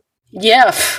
I'm like, you're my spirit animal, or like, you're the person who understands me more than anyone in the world right now. Yeah, wow, that is exactly right. I mean, and I just, I've had so much grief. I've grieved so much for so many years. I feel like I just lost because I didn't know what I had. I just, and I always believed that it would just work out, or somebody would come along and make it all make sense. And it's like, I've finally come to the realization, or to the billboard that is in my face that's like, bitch, nobody's coming for you. Like, there's some work that you have to do on your own, and if you don't do it, you cannot get to the next stage. Yeah. I had an old sponsor in Al-Anon who used to tell me, and Al-Anon is such a great program, and I know you're not supposed to talk about it, but whatever. I love that fucking program, and I have lots of friends in it. They love it. And it saved my life in so many ways, and everybody in the world, no matter what you think you are, could benefit from learning from Al-Anon. Yeah. But anyway, my sponsor said to me once, as I was going around the mulberry bush about some relationship, trying to be loved and by somebody who wasn't going to love me because I didn't love myself. Mm-hmm. She said to me, Garrison, there's some doorways we have to walk through alone. And if we're willing to do that, if we're willing to go in that door and go, do the work to get to the other side of that thing, we'll never be the same. And I just remember thinking, gosh, I know that's the truth, but it's so hard to get there. It's so hard to allow yourself to do that, or just to take that step, because it's going to hurt. Let me ask you this. Just witnessing you from afar on Twitter and being a fan, it feels like you're blossoming into the person you were always meant to do. What are you still struggling with? What is still hard for you? Because it seems like you're mostly out the other end of this stuff. Oh, man. I would say what is still hard for me is still just, wrestling with my place in the world. I think what I wrestle with mostly is grief from the past. I think that's what is still... That still keeps me in my own way, if I'm being totally transparent. Like, that really keeps me in my own way, and it's everything that we experience on a daily basis, whether we're in the entertainment industry or not. Comparison, hierarchy, am I greater than, am I less than, just not operating from a place of joy or authenticity. It's easy to get into that place of chasing and comparison. And I mean, man, how fast that devil will take over is unbelievable. Like, one thought and you're already in there. You're already in the hellscape of, of caring, of worrying about what other people think, instead of getting inside yourself and operating from this authentic, true, joyful place of who am I and what do I have to give, right? Not what can I get, what do I have to give? Because that is where I believe all the power is. Mm-hmm. And also, how safe is that? It doesn't matter what everybody else is doing. If we're in a place of, of service and of just in our own flow, what's going on here? Who cares what you're doing? Good Godspeed. I'm so glad that you're a gajillionaire. You deserve all that you want, and over here, like, I'm going to just keep doing my thing, or whatever it is. Doesn't have to be about money. I didn't mean to go there, but it's like, no, I get it. Whatever. So let me ask you this, because I know that it's not to the level of you, but I've been doing this podcast, as I mentioned, for several years, and it's my little creative thing that I put out in the world. I'm not an excellent singer-songwriter like you are, but it's we have these. You're an hobbies. Amazing host. Well, you're thank an amazing host. I'll tell you that. Thank you. We have these creative things that are important to us that we want to use to connect with other people out there. Yeah. And I'm guessing that every day of my life for the last 7.5 years, I've thought of that quote, comparison is the thief of joy, because I find myself thinking about that too. Why does this other podcast get more listeners or better guests or whatever? You, being an independent singer, recording artist, must deal with that a lot. So if you were more, I don't know, successful or less independent or sold millions of records, do you think you'd still be grappling with this stuff? Or is it your place in the hierarchy of music right now? Oh man, that's a great question. Is that too pointed? I hope it's not. No, I just hope you couldn't just, my stomach just growled like a freak. I hope you didn't hear that in your podcast. I didn't. Although I'm obsessed with Viola Davis right now. Can I just tell you, Viola Davis, first of all, and I'm going to get to your question. I'm not avoiding. That's fine. Viola Davis just did an interview on Brene Brown's Unlocking Us podcast, and it was one of the most inspiring hours of my life I've ever been a part of. I'm going to go look it up. You got to go look it up. Okay. But then, do you watch that show Hot Ones? No. About the chicken wings, where he entered that show. Oh, yeah. Yes. Okay, not regularly, but I watched it before, yes. First of all, Cate Blanchett, I'm just putting it out there right now. If I'm ever with Cate Blanchett, we're running off together and getting married. I've already told my partner. I've already told Renee. I'm like, Cate Blanchett comes along. She wants to be my wife. Sorry, you're out. She's in. You're out.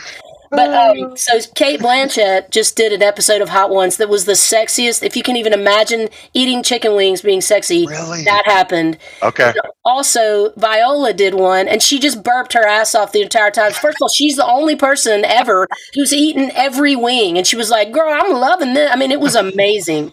She was going crazy. It was awesome. Okay. Yeah, it was awesome. But great. She was just like, I'm going down to the bone. I mean, it was just so great.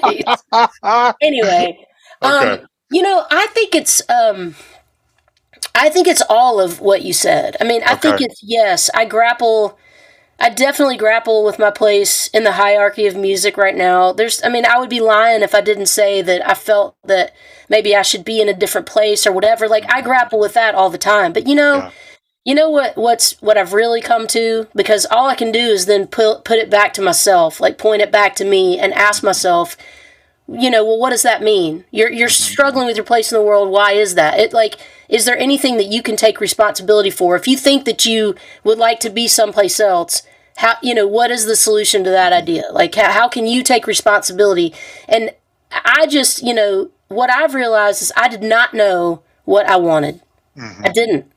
Like, I am just now coming to terms with asking myself, what do I want out of my life? That's the honest truth. So it isn't a surprise to me that I'd be sitting in a place feeling frustrated or maybe asking questions about my place in the world or grappling with that, because it makes sense. Yeah. This is a starting place. This is where everything starts. Like, that was a mess back there, and it had to be that way. But now this is a new start. I feel like I'm in a new place. Good. And in some ways it's so weird, like, that I feel that I'm a new artist again. And there's been shame around that for me, of feeling ashamed that I would be a new artist. How is that so? Don't you know who I am? Look what I did. You don't even, because when I am in sessions with young artists who don't know me from Adam, it is a weird thing to think about. Well, wait a second. Don't you know that I did all this stuff? And like, oh no, is nobody ever going to know? But maybe somebody's never going to know. I mean, the older I get, the more I realize that was a lifetime. That was a whole other lifetime. Yeah. A whole other life ago. And it's awesome. And like, this is the 25th anniversary year of 18 Over Me. So I've been thinking about that this year, and have done some things, just some cool things around it this year. I did a cool show in Memphis to commemorate, and but it's interesting that, I've been trying to, reconnect this year with my Memphis roots and with, my old Memphis friends and my Memphis fans. And I've been working on that this year, because I think, I got to a place where I felt so bitter about my experience in life that I felt like I had to divorce myself from where I came from. I can't be an Americana artist because, man, I hate, fuck the South. Look what they did. Look what these Christians did or whatever. Look what these evangelicals, so I can't, I could just I don't want to go back there. I can't go back there. And then I realized, well, you're already back there. Like, that is who you are. All of this stuff and what you went through and everything you're learning and what you've learned, like, you can't divorce yourself from that. That is you. Yeah. That is you.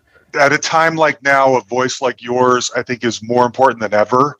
Look at someone like Jason Isbell, who I would put in your category. These Southern singer-songwriters that are writing about very real experiences in their culture that aren't of their culture, or, that are, it's like a phoenix rising from that suppressive evangelical Southern culture. You're up there with that. I'm curious, when you're talking about reconnecting with Memphis and with the South and everything, is that where Ain't No Grave came from?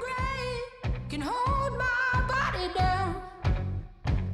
And when I hear that trumpet sound, I'm gonna rise right out of the ground. There ain't no grave can hold my body down. Well, look way down the river. Ooh, what do you think I see? I see a band of angels coming after me. There ain't no grave can hold my body down. Oh, ain't no grave, ain't no grave. Whoa, ain't no grave, ain't no grave. I hear that trumpet sound, gonna rise out of the ground. Ain't no grave, ain't no grave. Oh, meet me, Jesus, meet me in the middle of the air. And if my wings don't fail me, well, I'll meet you anywhere. 'Cause ain't no grave can hold my body down. Oh, yeah. This is it's a great single, and it's just as Southern bluesy as it could be. Is that where your head is at right now? Is that what birthed this? Well, the gospel. So I made a record. There's a whole record of these songs, and it's called Garrison, Starr, and the Gospel Truth. And this past year has been. How do I not know that one? Well, because it's not out. It's not out. I'll send it. What? I'll send it to you when we get off. But Okay. we started. So several years ago, I was in a random session with a very talented artist named Valerie Broussard, and another great, very talented producer writer named Rick Seibold. And so we were just in a random session together, and we were going to write for TV and film. And somehow we came up with this song called Bones that is out. Oh, child, when you are weary deep down in your soul, hear my voice rolling like a river. I won't ever leave you alone. No, no, no, no, no. Ain't no chain gonna hold you down. Ain't no grave gonna hold you now. Yesterday done came and gone. Ain't it time to bury them bones? Ain't no chain gonna hold you down. Ain't no grave gonna hold you now. Yesterday done came and gone. Ain't it time to bury them bones? Oh, child, when you're in darkness, them devils circling around. Don't you go thinking. Yep. Oh, thanks. And I was thinking, this is the time where I was thinking, well, I'm kind of washed up as an artist. I'm just never going to be this artist. I'll just be a songwriter, and I'll just go around and write with younger artists, and they can go make money, and then I'll make money that way, and it'll be fine, So I'm in this session, and Valerie's like, I'm like, okay, Val, so let's do the vocals. She was like, what the fuck? I'm not singing this song. She was like, this is your song. I'm like, Valerie, you're the artist in the room. She's like, but it says who? She was like, hell no, this is your thing. That you sound amazing singing at it. You do it. And I remember my voice being kind of tired that day, and Rick was like, no, dude, you got to do it. So I did this, and I had sent it around. My manager at the time was like, what the hell is this shit? I've never heard you do anything like this. This is he was like, I'm kind of obsessed with this. I don't know what's going to happen, but I feel like. So that kind of opened up this part, this soulful sort of gospel-y side of me that I realized, is probably, it's always been in my music a little bit, that kind of, rootsy part. But I feel like, this might be, the growing up in church and just kind of that part of my upbringing musically that I really understand. Yeah.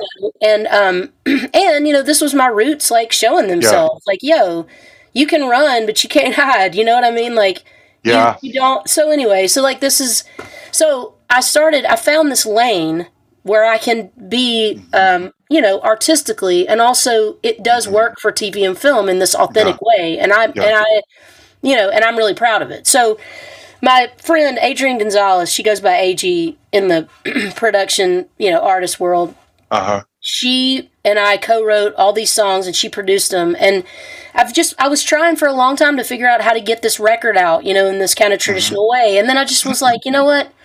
A friend of mine and I were talking, and he was like, because we've been getting placements on these. And he was like, dude, you gotta start releasing these songs. You can't just, you can't wait for like this label to come along, because that's not the reality. So anyway, I started releasing these songs around the placements we were getting. And Ain't No Grave is a cover of an old blues song. And I heard Johnny Cash's version, which is slower and like more dirgy, and we rocked it up. So there's a whole record of these, and what I'm about to start doing is just releasing singles from that. Good. And then as we go along, will it snowball into something? I don't know. But I love this music, and I feel like the time to put it out is now. And we wrote 2 songs with Emily Salyers from the Indigo Girls. Nice. Oh man, she is the loveliest individual. I mean, she seems like it. Everything you think she is, she's that plus like a million more great things. I mean, she and Amy both are. Amy was on here a year ago, and really? she's just the best. Yeah. She's like that. They are the kindest people. Yes. They're so fucking nice. And I just, I just found this, I don't know where it is right now, but I found this shit.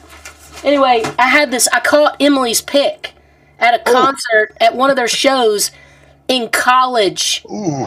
This shit is over 25 years old. It's like, and I took a picture of it and texted it to her yesterday. It's in a plastic baggie, and I've had it ever since then. I thought I had it in front of me. I was going to show it to you. Not that you don't know what but those yellow Dunlop picks that she always played that say Indigo Girls on them, dude. That's the reason I started playing the yellow Dunlop. Was because of her. So anyway, see, you're not going to have experiences like that if you don't keep going. No. Let me ask. I wanted to ask you about when Glenn and I were talking. We were getting on the subject of faith, which he's a deep thinker in that way. That guy is so over my head. I mean, I'll be honest. I'm having anxiety about some of our long drives where he's just going to talk to me in this language that I don't understand. And I'm just going to be having to, like, hang on for dear life. Because he's like, that dude, I mean, his fucking dog's name is Rilke, Is it? Really? Yes. His dog's name is Rilke. I'm like, what the fuck is a Rilke? He's like, it's a poet. I'm like, okay, dude, you need to, like, dumb this down for me. You gotta dumb it down. Dumb it all down. I'm so glad to hear you say this. So I grew up Mormon, and so we were having this conversation about, and I'm always fascinated with people's faith journeys and where they end up and how they feel, and if they maintain faith, how they do that. And because I'm on that spectrum too. I think a lot of us who grew up religious are. And he was explaining his, which is, like you said, just so much of it is, it's not based on the Christianity that I know. It's over my head. Yeah. But he was like, but then Garrison believes, and she just believes from her heart. And yet she's had so many reasons not to, and yet she does. And I wonder how you grapple with where you are on your own faith journey today. Did growing up evangelical and feeling like you did and being treated the way that you have ruin it all for you? Or did you carve out your own lane of faith that makes sense for you? The latter. Really? Good. I mean, what's interesting is I have never had this, like, all along in my upbringing, it was like, the Word and Christ and Him, in Him, all things in Him, Christ. Everybody's talking about the Christ, and it's just like, man, I never saw Jesus in any of that.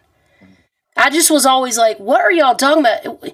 This is not, I mean, y'all are like not, this dude would not be invited to y'all's party. Can't you see that? I agree. Totally. And it's funny, I get all bowed up about it. Like, I will defend Jesus, to anything. Anybody says some shit about Jesus, I'm like, y'all don't blame this shit on Jesus. Yeah. Blame it on this Old Testament patriarchal God who can't even love you without killing somebody so he can look at that. Fuck this stupid story.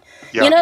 You don't have to know anything about the Old Testament and who this God man is up there. Yes. You don't have to know about that to understand the love of Jesus. You don't. Yeah. And it's like, I don't even know if I'm a fucking Christian, but I can tell you that I know that. Yeah. And I have always just, I think because, if I'm being completely honest, what keeps me from saying that I'm a Christian is that I don't want to be associated with all that other shit. 100%. I believe, I don't even know if I believe that I'm praying to Jesus. I don't even know. That doesn't feel comfortable to me. And I think because of PTSD, what I can do and what I feel, and see, I didn't do this for a long time because I didn't think that it was okay. Yeah. But like, what I can do is I can sit down and I can close my eyes and I can pray to God. Mm-hmm. It's not the Old Testament God, man. Mm-hmm. It's not Jesus. I don't know what it means, but I know that there is something bigger than me that is working in conjunction with me and my life. I do believe that. Yeah. To be honest, what feels more comfortable to me is just the universe. Yeah. And when I was growing up, that was like Satanism. If you prayed to the universe, you were a Satanist, full on. And you were going to yoga, and you ate kale, and something was wrong with you, Yeah. But, so I what I do is I set aside time every day, mostly. There's days when I skip. But, I try every morning to set aside some time to just be quiet. I have a couple of little books that I like to read from. One is Courage to Change and Al-Anon. The other one is this book it's by Melanie Beatty, and it's The Language of Letting Go. And there's some language in there where she says, she'll throw a little hymn in there for God, and I literally, in my book, I mark it out and put God. I just replace all that male shit with God, or sometimes I'll do she. Yeah. Because fuck you. You don't know. Yeah. Right. By the way, why would God be assigning a gender? That makes no sense whatsoever anyway. I don't know. I mean, all of those traditional ideas are starting to kind of be reformed, reimagined, rearticulated, and no one makes Christianity less appetizing to me than devout Christians. That's exactly right. Because you know what I mean? I want no part of that. If that's what it means to be a Christian, to be one of you guys, no, thank you. Well, think about None of that looks good. It's like in the War of Art, the hierarchical thinking versus territorial thinking. Hierarchical is greater than, less than. You're not operating from a place of authenticity in that space. And it's a hierarchy. Yeah. It's better than you. I'm better than you. It's a lot of it, I mean, in my experience with evangelicals, a lot of it's about money and status. Yeah. Because they're all wealthy white people for the most part. I mean, that was my experience. Yeah. I know no black people of color. No people of color went to my church. Are you kidding me? Right. No people of color went to my school. No. So come on now. I mean, let's just be honest. What we're talking about here. It's segregated off. And they even do that with. And I don't even mean just segregated with black and white. I just mean like it's segregated off financially and everything else. I mean, all of it. They just start a new club when they want to. They're doing it in all the denominations. Now, the Methodists are split off, and the Presbyterians had to split off because the gay people came along, and oh, God, we got to go away. It's just, it's a clown show. I mean, it's so inauthentic. It's like, it is. And I like being drawn outside the lines. I want you to come at me. Come at me. You think you're going to scare me with your, bullshit? Come on. Yeah. I've seen a lot worse than whatever you got. I promise. That's true. Did you just quote The War of Art, as in that book, The War of Art? Oh, Stephen Pressman. I love that book. Dude, no one has ever quoted that book back to me. It's in my book stack. With the mirror cover and everything? Well, no, hang on. We have original pressings, and it's what? The cover is like a mirror. Oh, dude, well, you got some kind of great. He's the guy that wrote Legend of Bagger Vance, right? I'm reading that right now too. Yeah.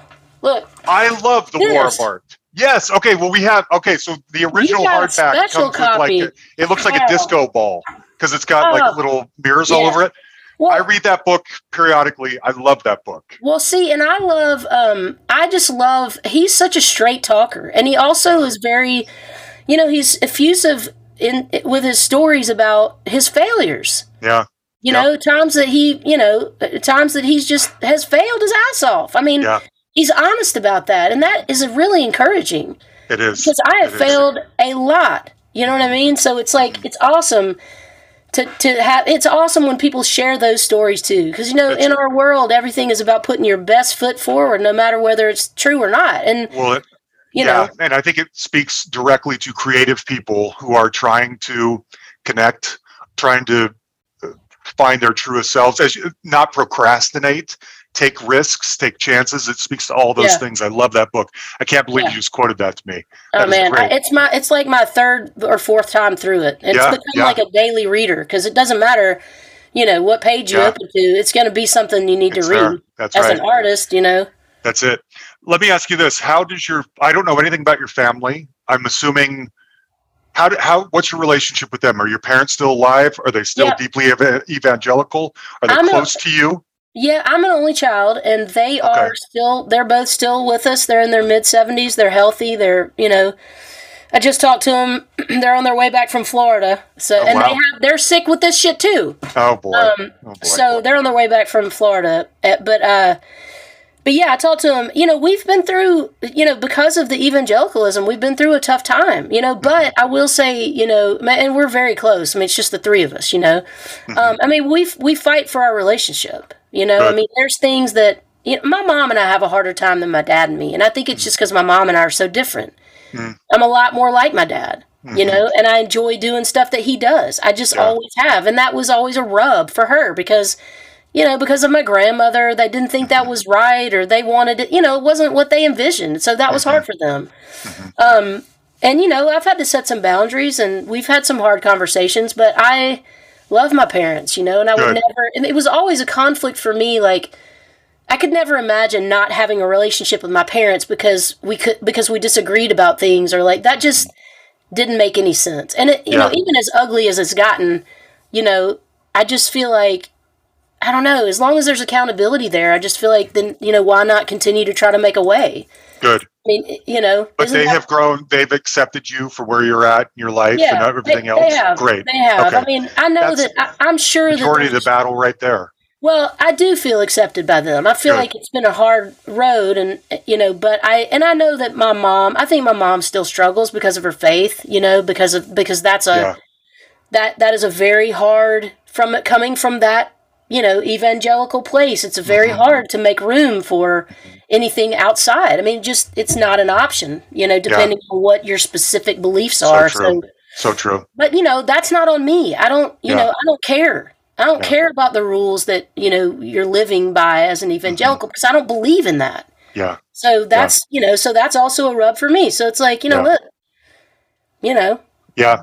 How'd you get on the tour with Glen? How you guys go way back? I asked Here's your cover of All I Want. It's beautiful. The truth is not kind.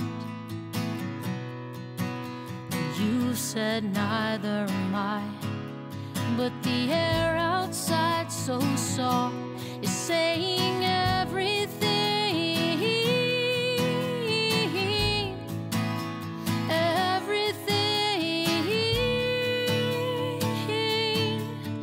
And all I want is to feel this way, to be this close and feel the same. All I want is to feel this way. The evening speaks, I feel it say, nothing's so cold as closing the heart when all we need is to free the soul. Oh, but we wouldn't be that brave, I know.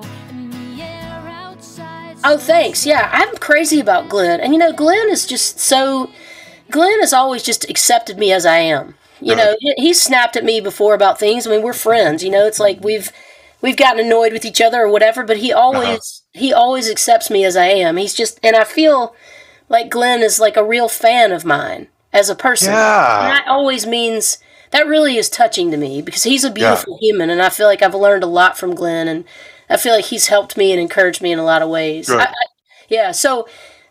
asked him. I saw that he was playing at Hop Monk up in San Francisco, and I was like, I want to go. I need to get back up to San Francisco. So I reached out to my booking agent Tommy, and I said, "Yo, will you call KC and see if we can get?" So then they offered us those two shows, and then I just reached out to Glen and was like, "Hey, dude, I mean, do you have somebody opening for you? Like, can I just do the whole thing? I mean, just threw it out there.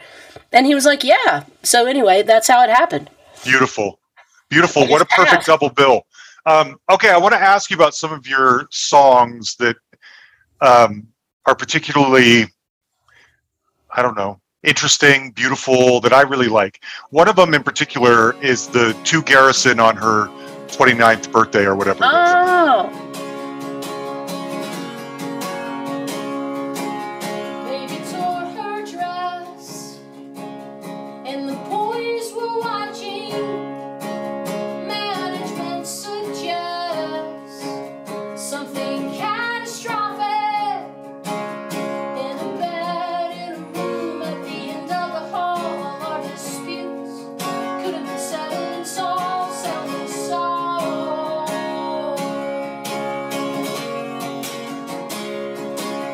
Well, the seeds were sown and the cry victorious, the disease unknown. Hey, but the view was glorious, and the crowd drew swords, yelling hallelujah. So we ran through our fear as they broke down the door. Hallelujah. You can't decide what a heart decides. You can't love what you don't love. Thank you for saying that, because that's always one of my favorites. And I feel like that record just like didn't, it was a weird time, and I don't know, that record never really got its listen. Was that on the Amateur album? Yeah, that's on Amateur. Yeah. Because that was the I love Pledge that Music. album, by the way. Yeah, that's Pledge Thank Music. you. So how did it not get? I mean, it was probably good enough for the fans who helped support it. It was, yeah, for sure. It was that. I mean, I think I just wish that more people maybe had heard that record, because I think it's it's got some special things about it. But I know it means a lot to who it means a lot to, which of course means a lot to me too. Yes. I didn't mean to say that wasn't something that I appreciate, because I absolutely do. Good. Just as an artist, you're always wanting more. You're wanting more. Yeah, of course. You're wanting more exposure. So like that's all I meant.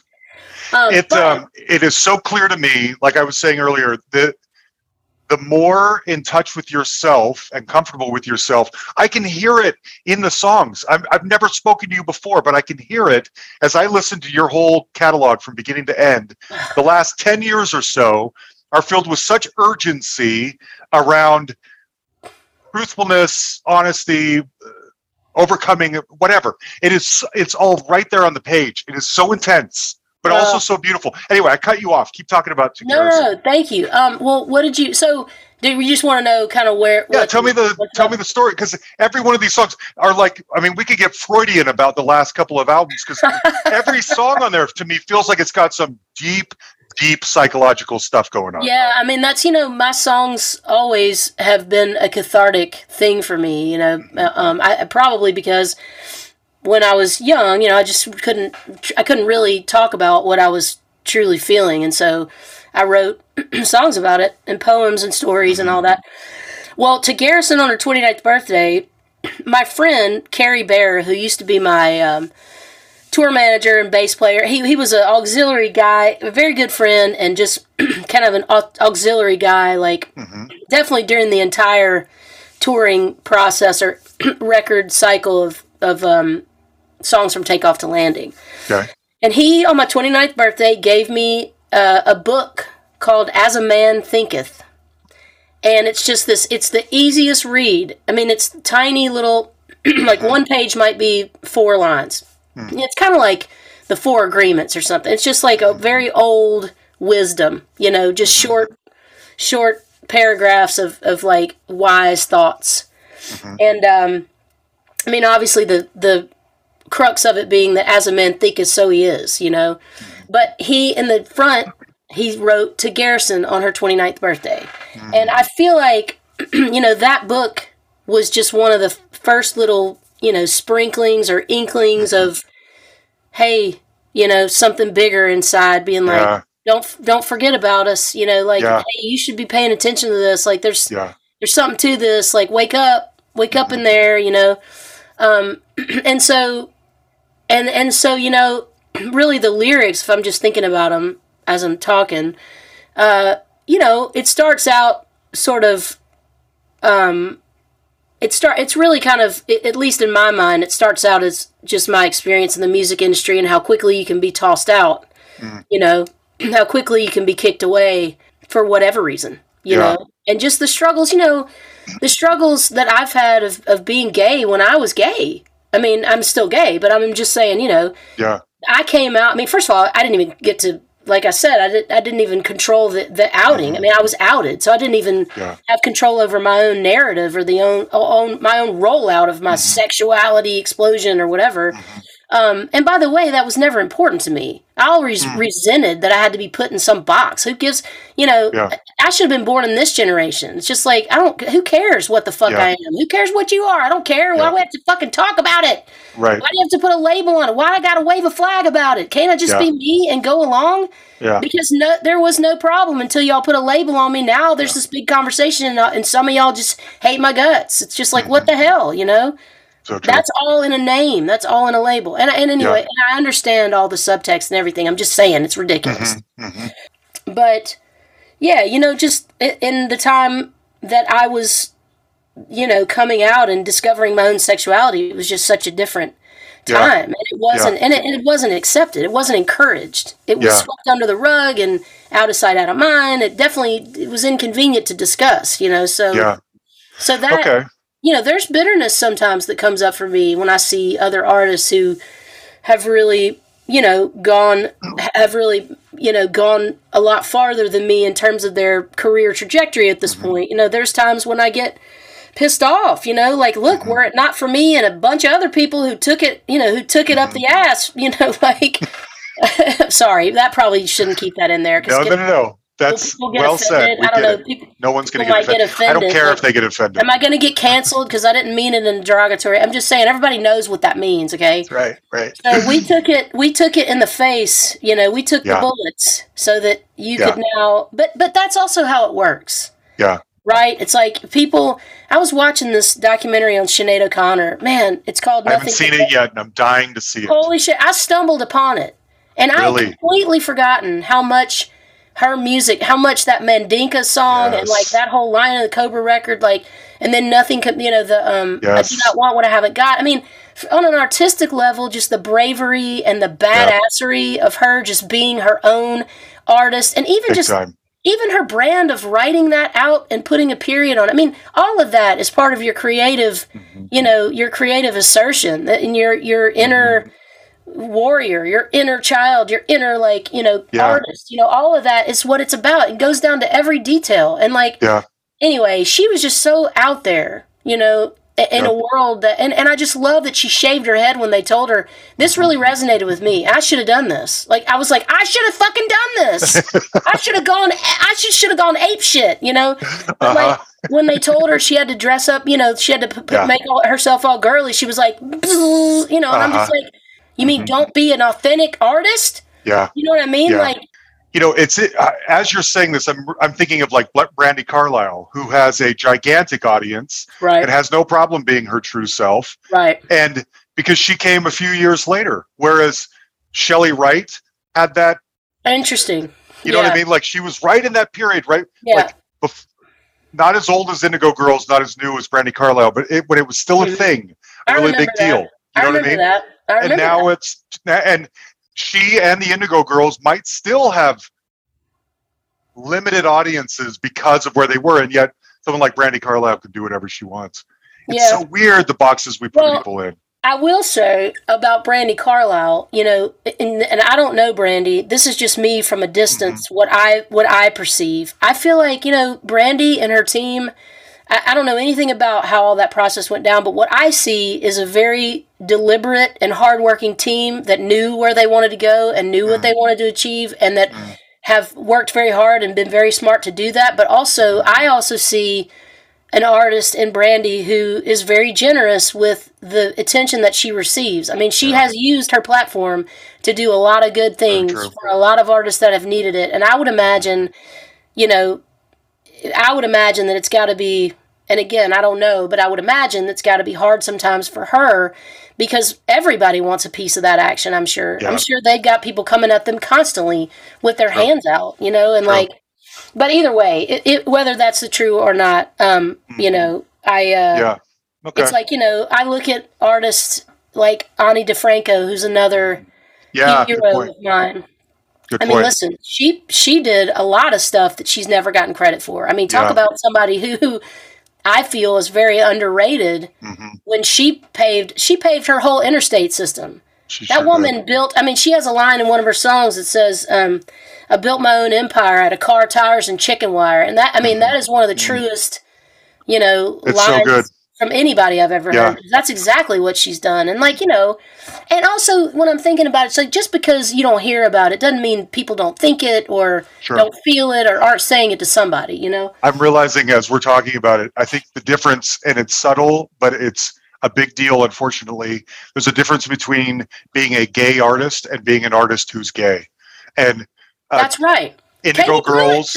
Katie Pruitt said something about that on Twitter. Really? I mean, like within the last year, I remember seeing something about that. Like, you know, why do I have to be a gay artist? You know, why can't I just be an artist? I mean, it's true. And Viola Davis talks about that with going on auditions, you know, for all those acting gigs. It's like, you know, as a black, you know, and especially, and these are her words, like as a black, very dark skinned, you know, person of color, you know, she has to convince people, you know, she felt that she had to convince people she's not black. Yeah. And it's true. That's the truth.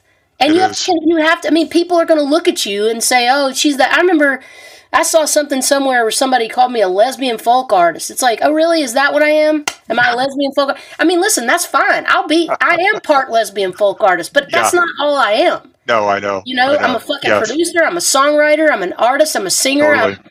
I'm a person named Garrison. Totally. You know, and that is my real name. It is. I know. Have you ever known another person, let alone a female, named Garrison? You know what's funny is this family in Hernando that I grew up with, they named their daughter Garrison after me. Really? Yeah. Wow. Pretty cool. I wonder what was going on right then. That is wild. Yeah. She's the only other female. This is Oreo, by the way. Hi, I was going to say, I see your dog back there.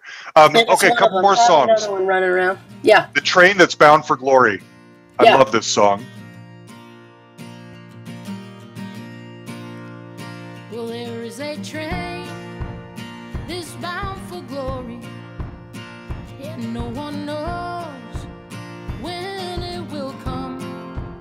But when it does, ooh, I will be ready, and I will meet my Lord above. And when I hear that whistle blowing, no longer will I roam. Oh, now when the train is bound for glory is calling me back home. Yeah. So many years that I have wandered, lost and alone, out in the dark. They say that train is gonna heal what's broken. To me, it marries again your current story with some religious imagery. Yeah. Tell me about the creation of this song. Well, my mom had called me. I can tell you exactly where I was. I was in between. I was running. You know, I was running for many years. Just, I think, trying to, you know, I run from place to place, trying to find what I was looking for, trying to be filled up, and honestly, just do this work around self-love and acceptance and forgiveness and, you know, facing my trauma and all this. Like, I just ran from it for a really long time. So I had run to New York because I was obsessed with this girl I was seeing. And I was living in Nashville, but I was staying in New York a lot. And so I was at my friend's place, and I had all my stuff in my car because actually I was moving. I was in between Nashville and New York. And I had left LA. I thought I was done with LA. So I was living out of my car, basically, just with things from day to day. And I was at my friend's place, and my mom called me and said, I've got to tell you this funny story about Paw, my granddad, her dad. She was like, we were just having a birthday for him, and he just, you know, my granddad was like, he was just a kind of silly. You know, he was sweet, never anything very confrontational, never really said, any, no confrontation, just, horse eating the corn or apple or whatever, and just like sweet granddad stuff. We'd play golf and whatever. So he, at the birthday, they were singing happy birthday to him, and when he went to blow out his candles, he's, kind of just got jokey and was like, yeah, I expect this is going to be my last birthday. And, and then my mom got all upset and everybody was joking. He was joking around, and he knew that he'd kind of gotten under her skin. So he kept on. And he said, yeah, I can hear the whistle on the train that's bound for glory calling me home. And he lived another 8 years or 9 years. Really? Yeah. He wasn't even sick at the time. He just was making a joke. And so he lived for another, maybe even 10 years after that. But anyway, wow. So she told me that story, and I wrote that song. I remember I wrote the whole thing pretty quick by myself in the room. Yeah. Okay, tell me about the day the rains came to Schoharie. Schoharie, yeah. I said Schoharie, yeah.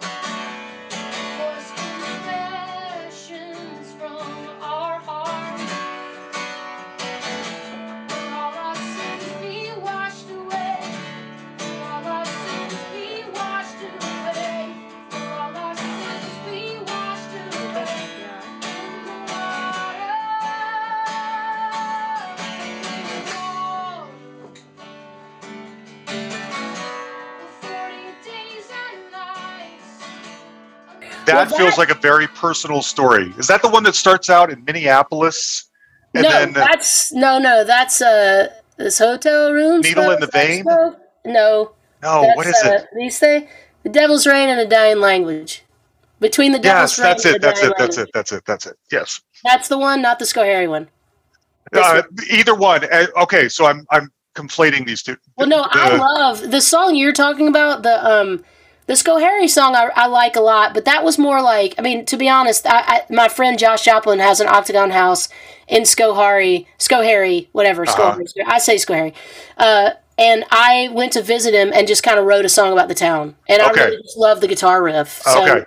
I did too. I'm conflating all these. So the Needle in the Vein is a big one that I want to ask you about. And you're right, the Devil's Rain and the Dying Language. Okay. Those two songs in particular feel very personal to me. Yeah, thanks. And I really love those songs. The Needle in the Vein I wrote about my relationship with the New York chick, and it was very toxic.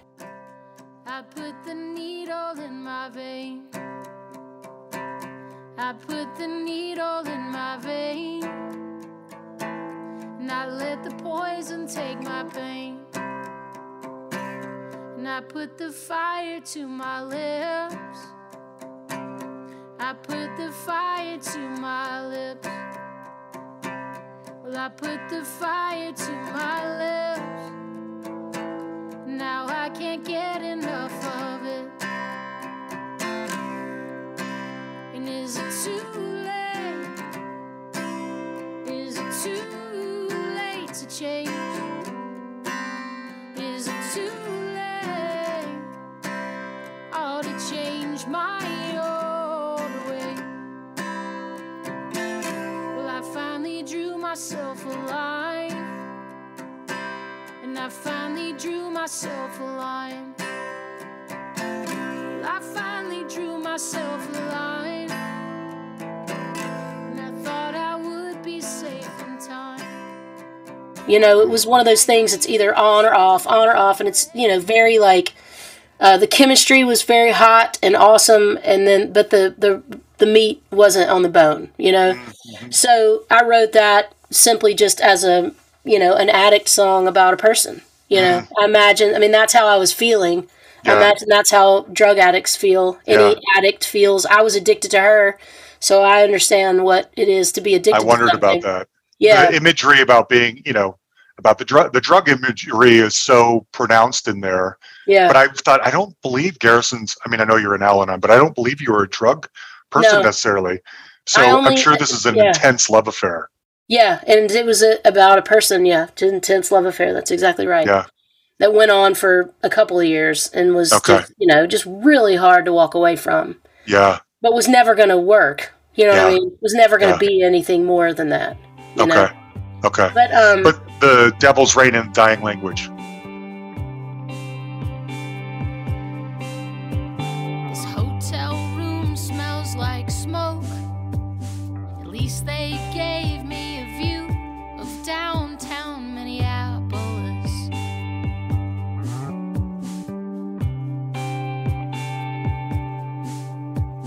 Drunken crowd underneath my window stumbles from out of the bar behind the wheels of their cars. They're hoping for the best, hoping for the best. Between the devil's rain and a dying language, I bet my heart in Des Moines. Promise to California.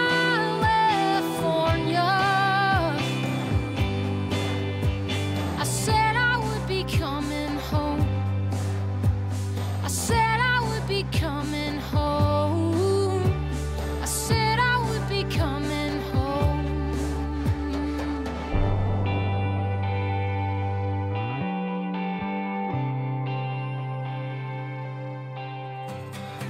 Yes, that song I started writing when I was on my cross-country journey from New York back to L.A.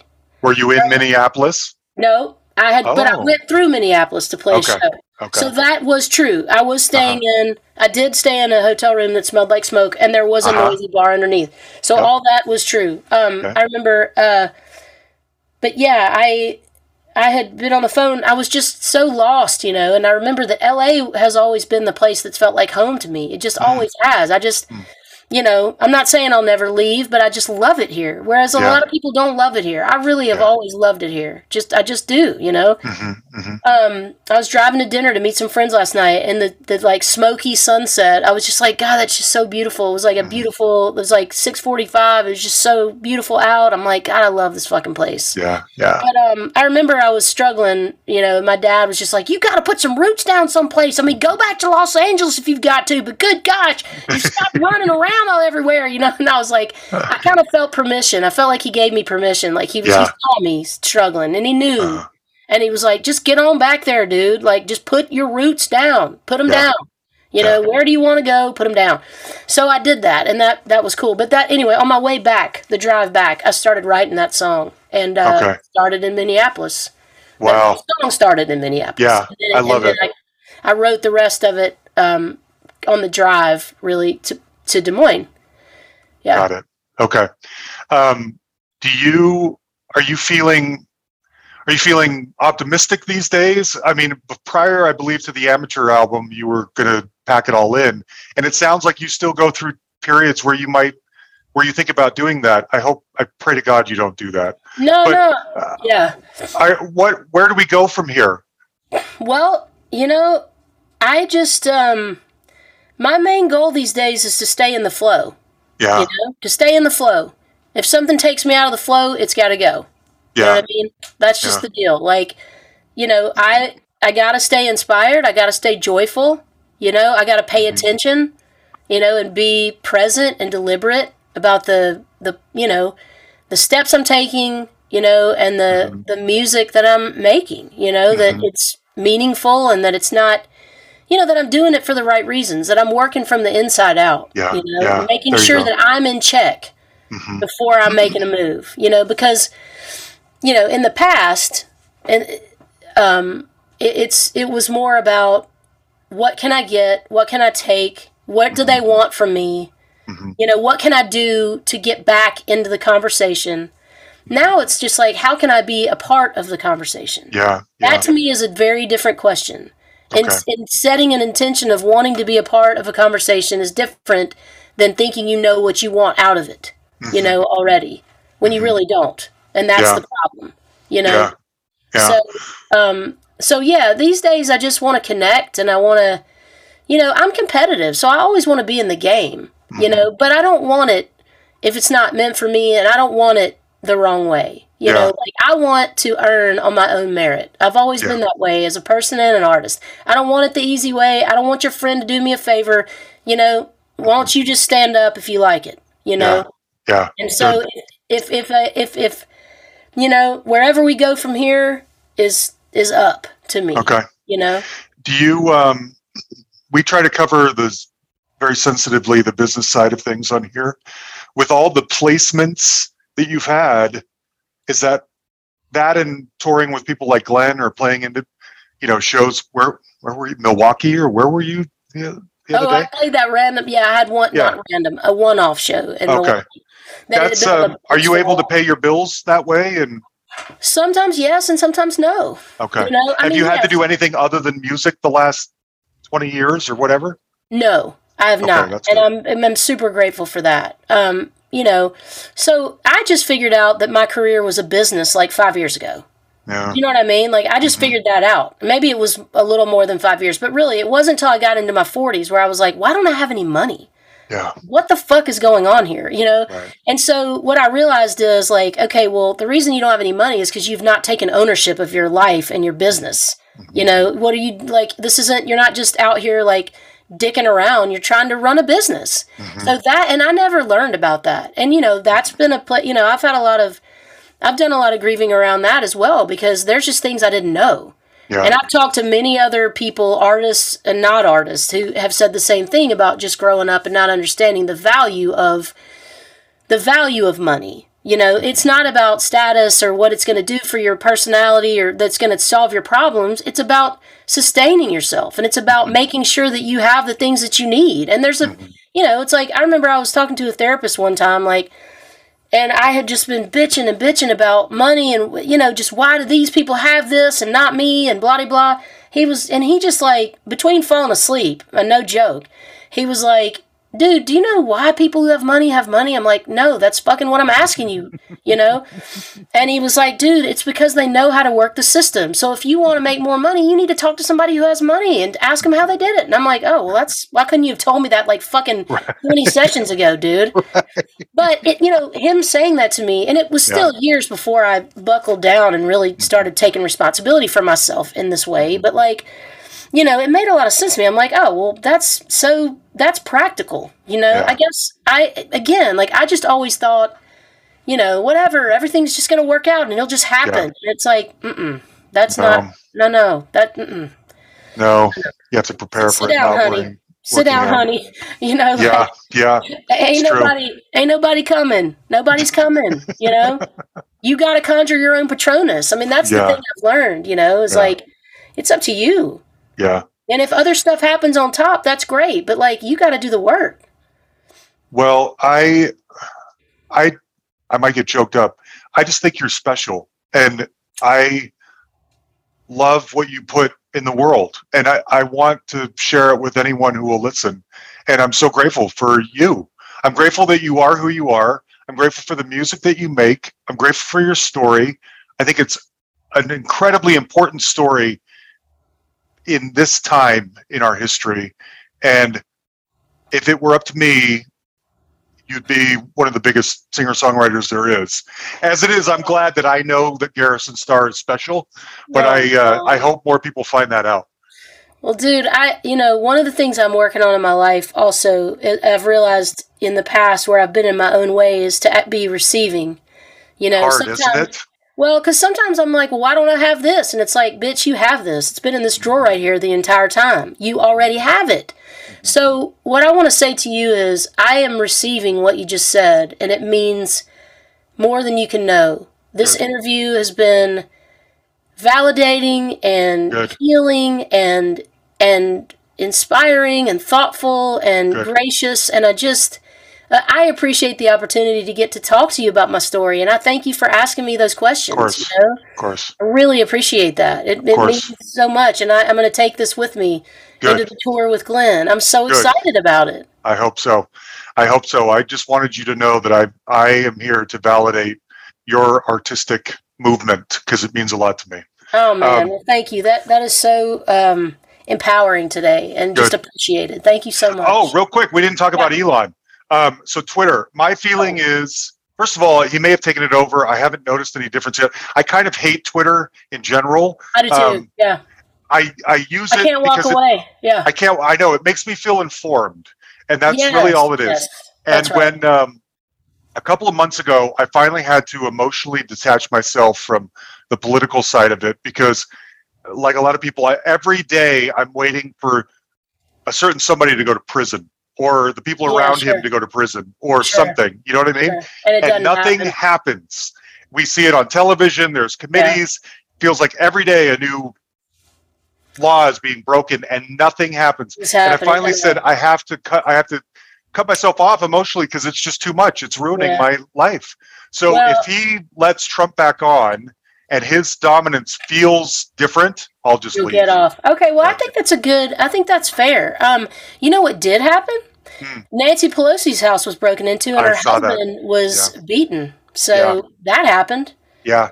I mean, listen, we don't have to get into it. I'm not a fan of Nancy Pelosi or any of those people because I think they're all in it for their own gain. Sorry, I don't give a shit. No, none of those people can be trusted. It's just a fact. I don't care what side you're on. That whole thing needs an overhaul. Yeah. It's so corrupt, and and if anything is depressing, that is depressing because where are our leaders? No idea. But breaking into somebody's house and beating the shit out of somebody because you disagree or you hate somebody is just like, I mean, that's what everybody should be up in arms about. That's what we should all be locking arms with each other about, and that's what I hope that's what I really hope, like, there becomes a time where, or maybe there already is a place where there's a social media place where people are like trying to lift up each other in a positive way or like trying to make positive things happen. But that's what I hope happens, because political stuff, that's not the answer. I mean, I don't know what's going to happen there, but that is not the answer, I don't know. Politics they're not the answer. Thank you. I think you're the best, Garrison. I really do. Thank you. Thank you so much. You really, this has been the highlight of my day, and you really encouraged me, and I thank you for that. I'm so grateful. All right, there you have it, Garrison Starr.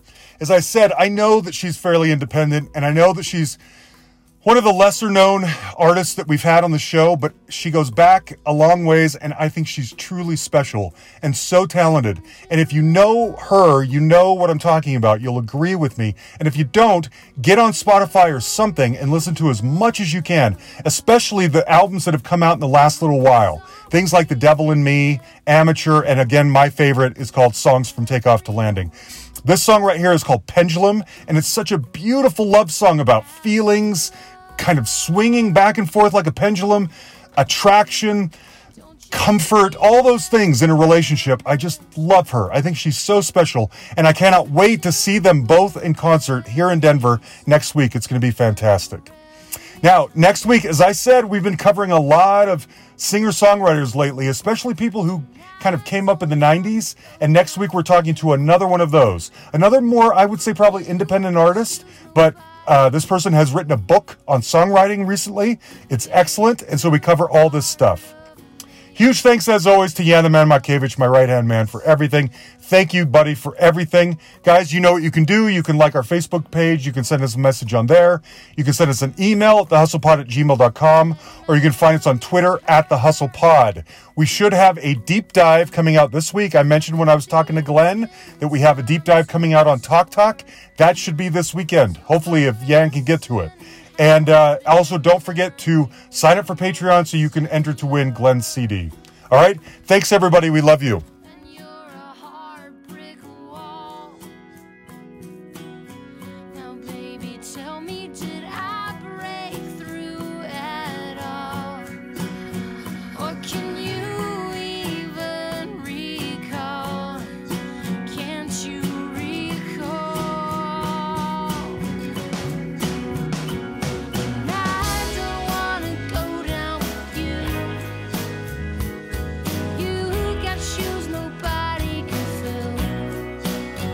But the bigger part of me loves you still.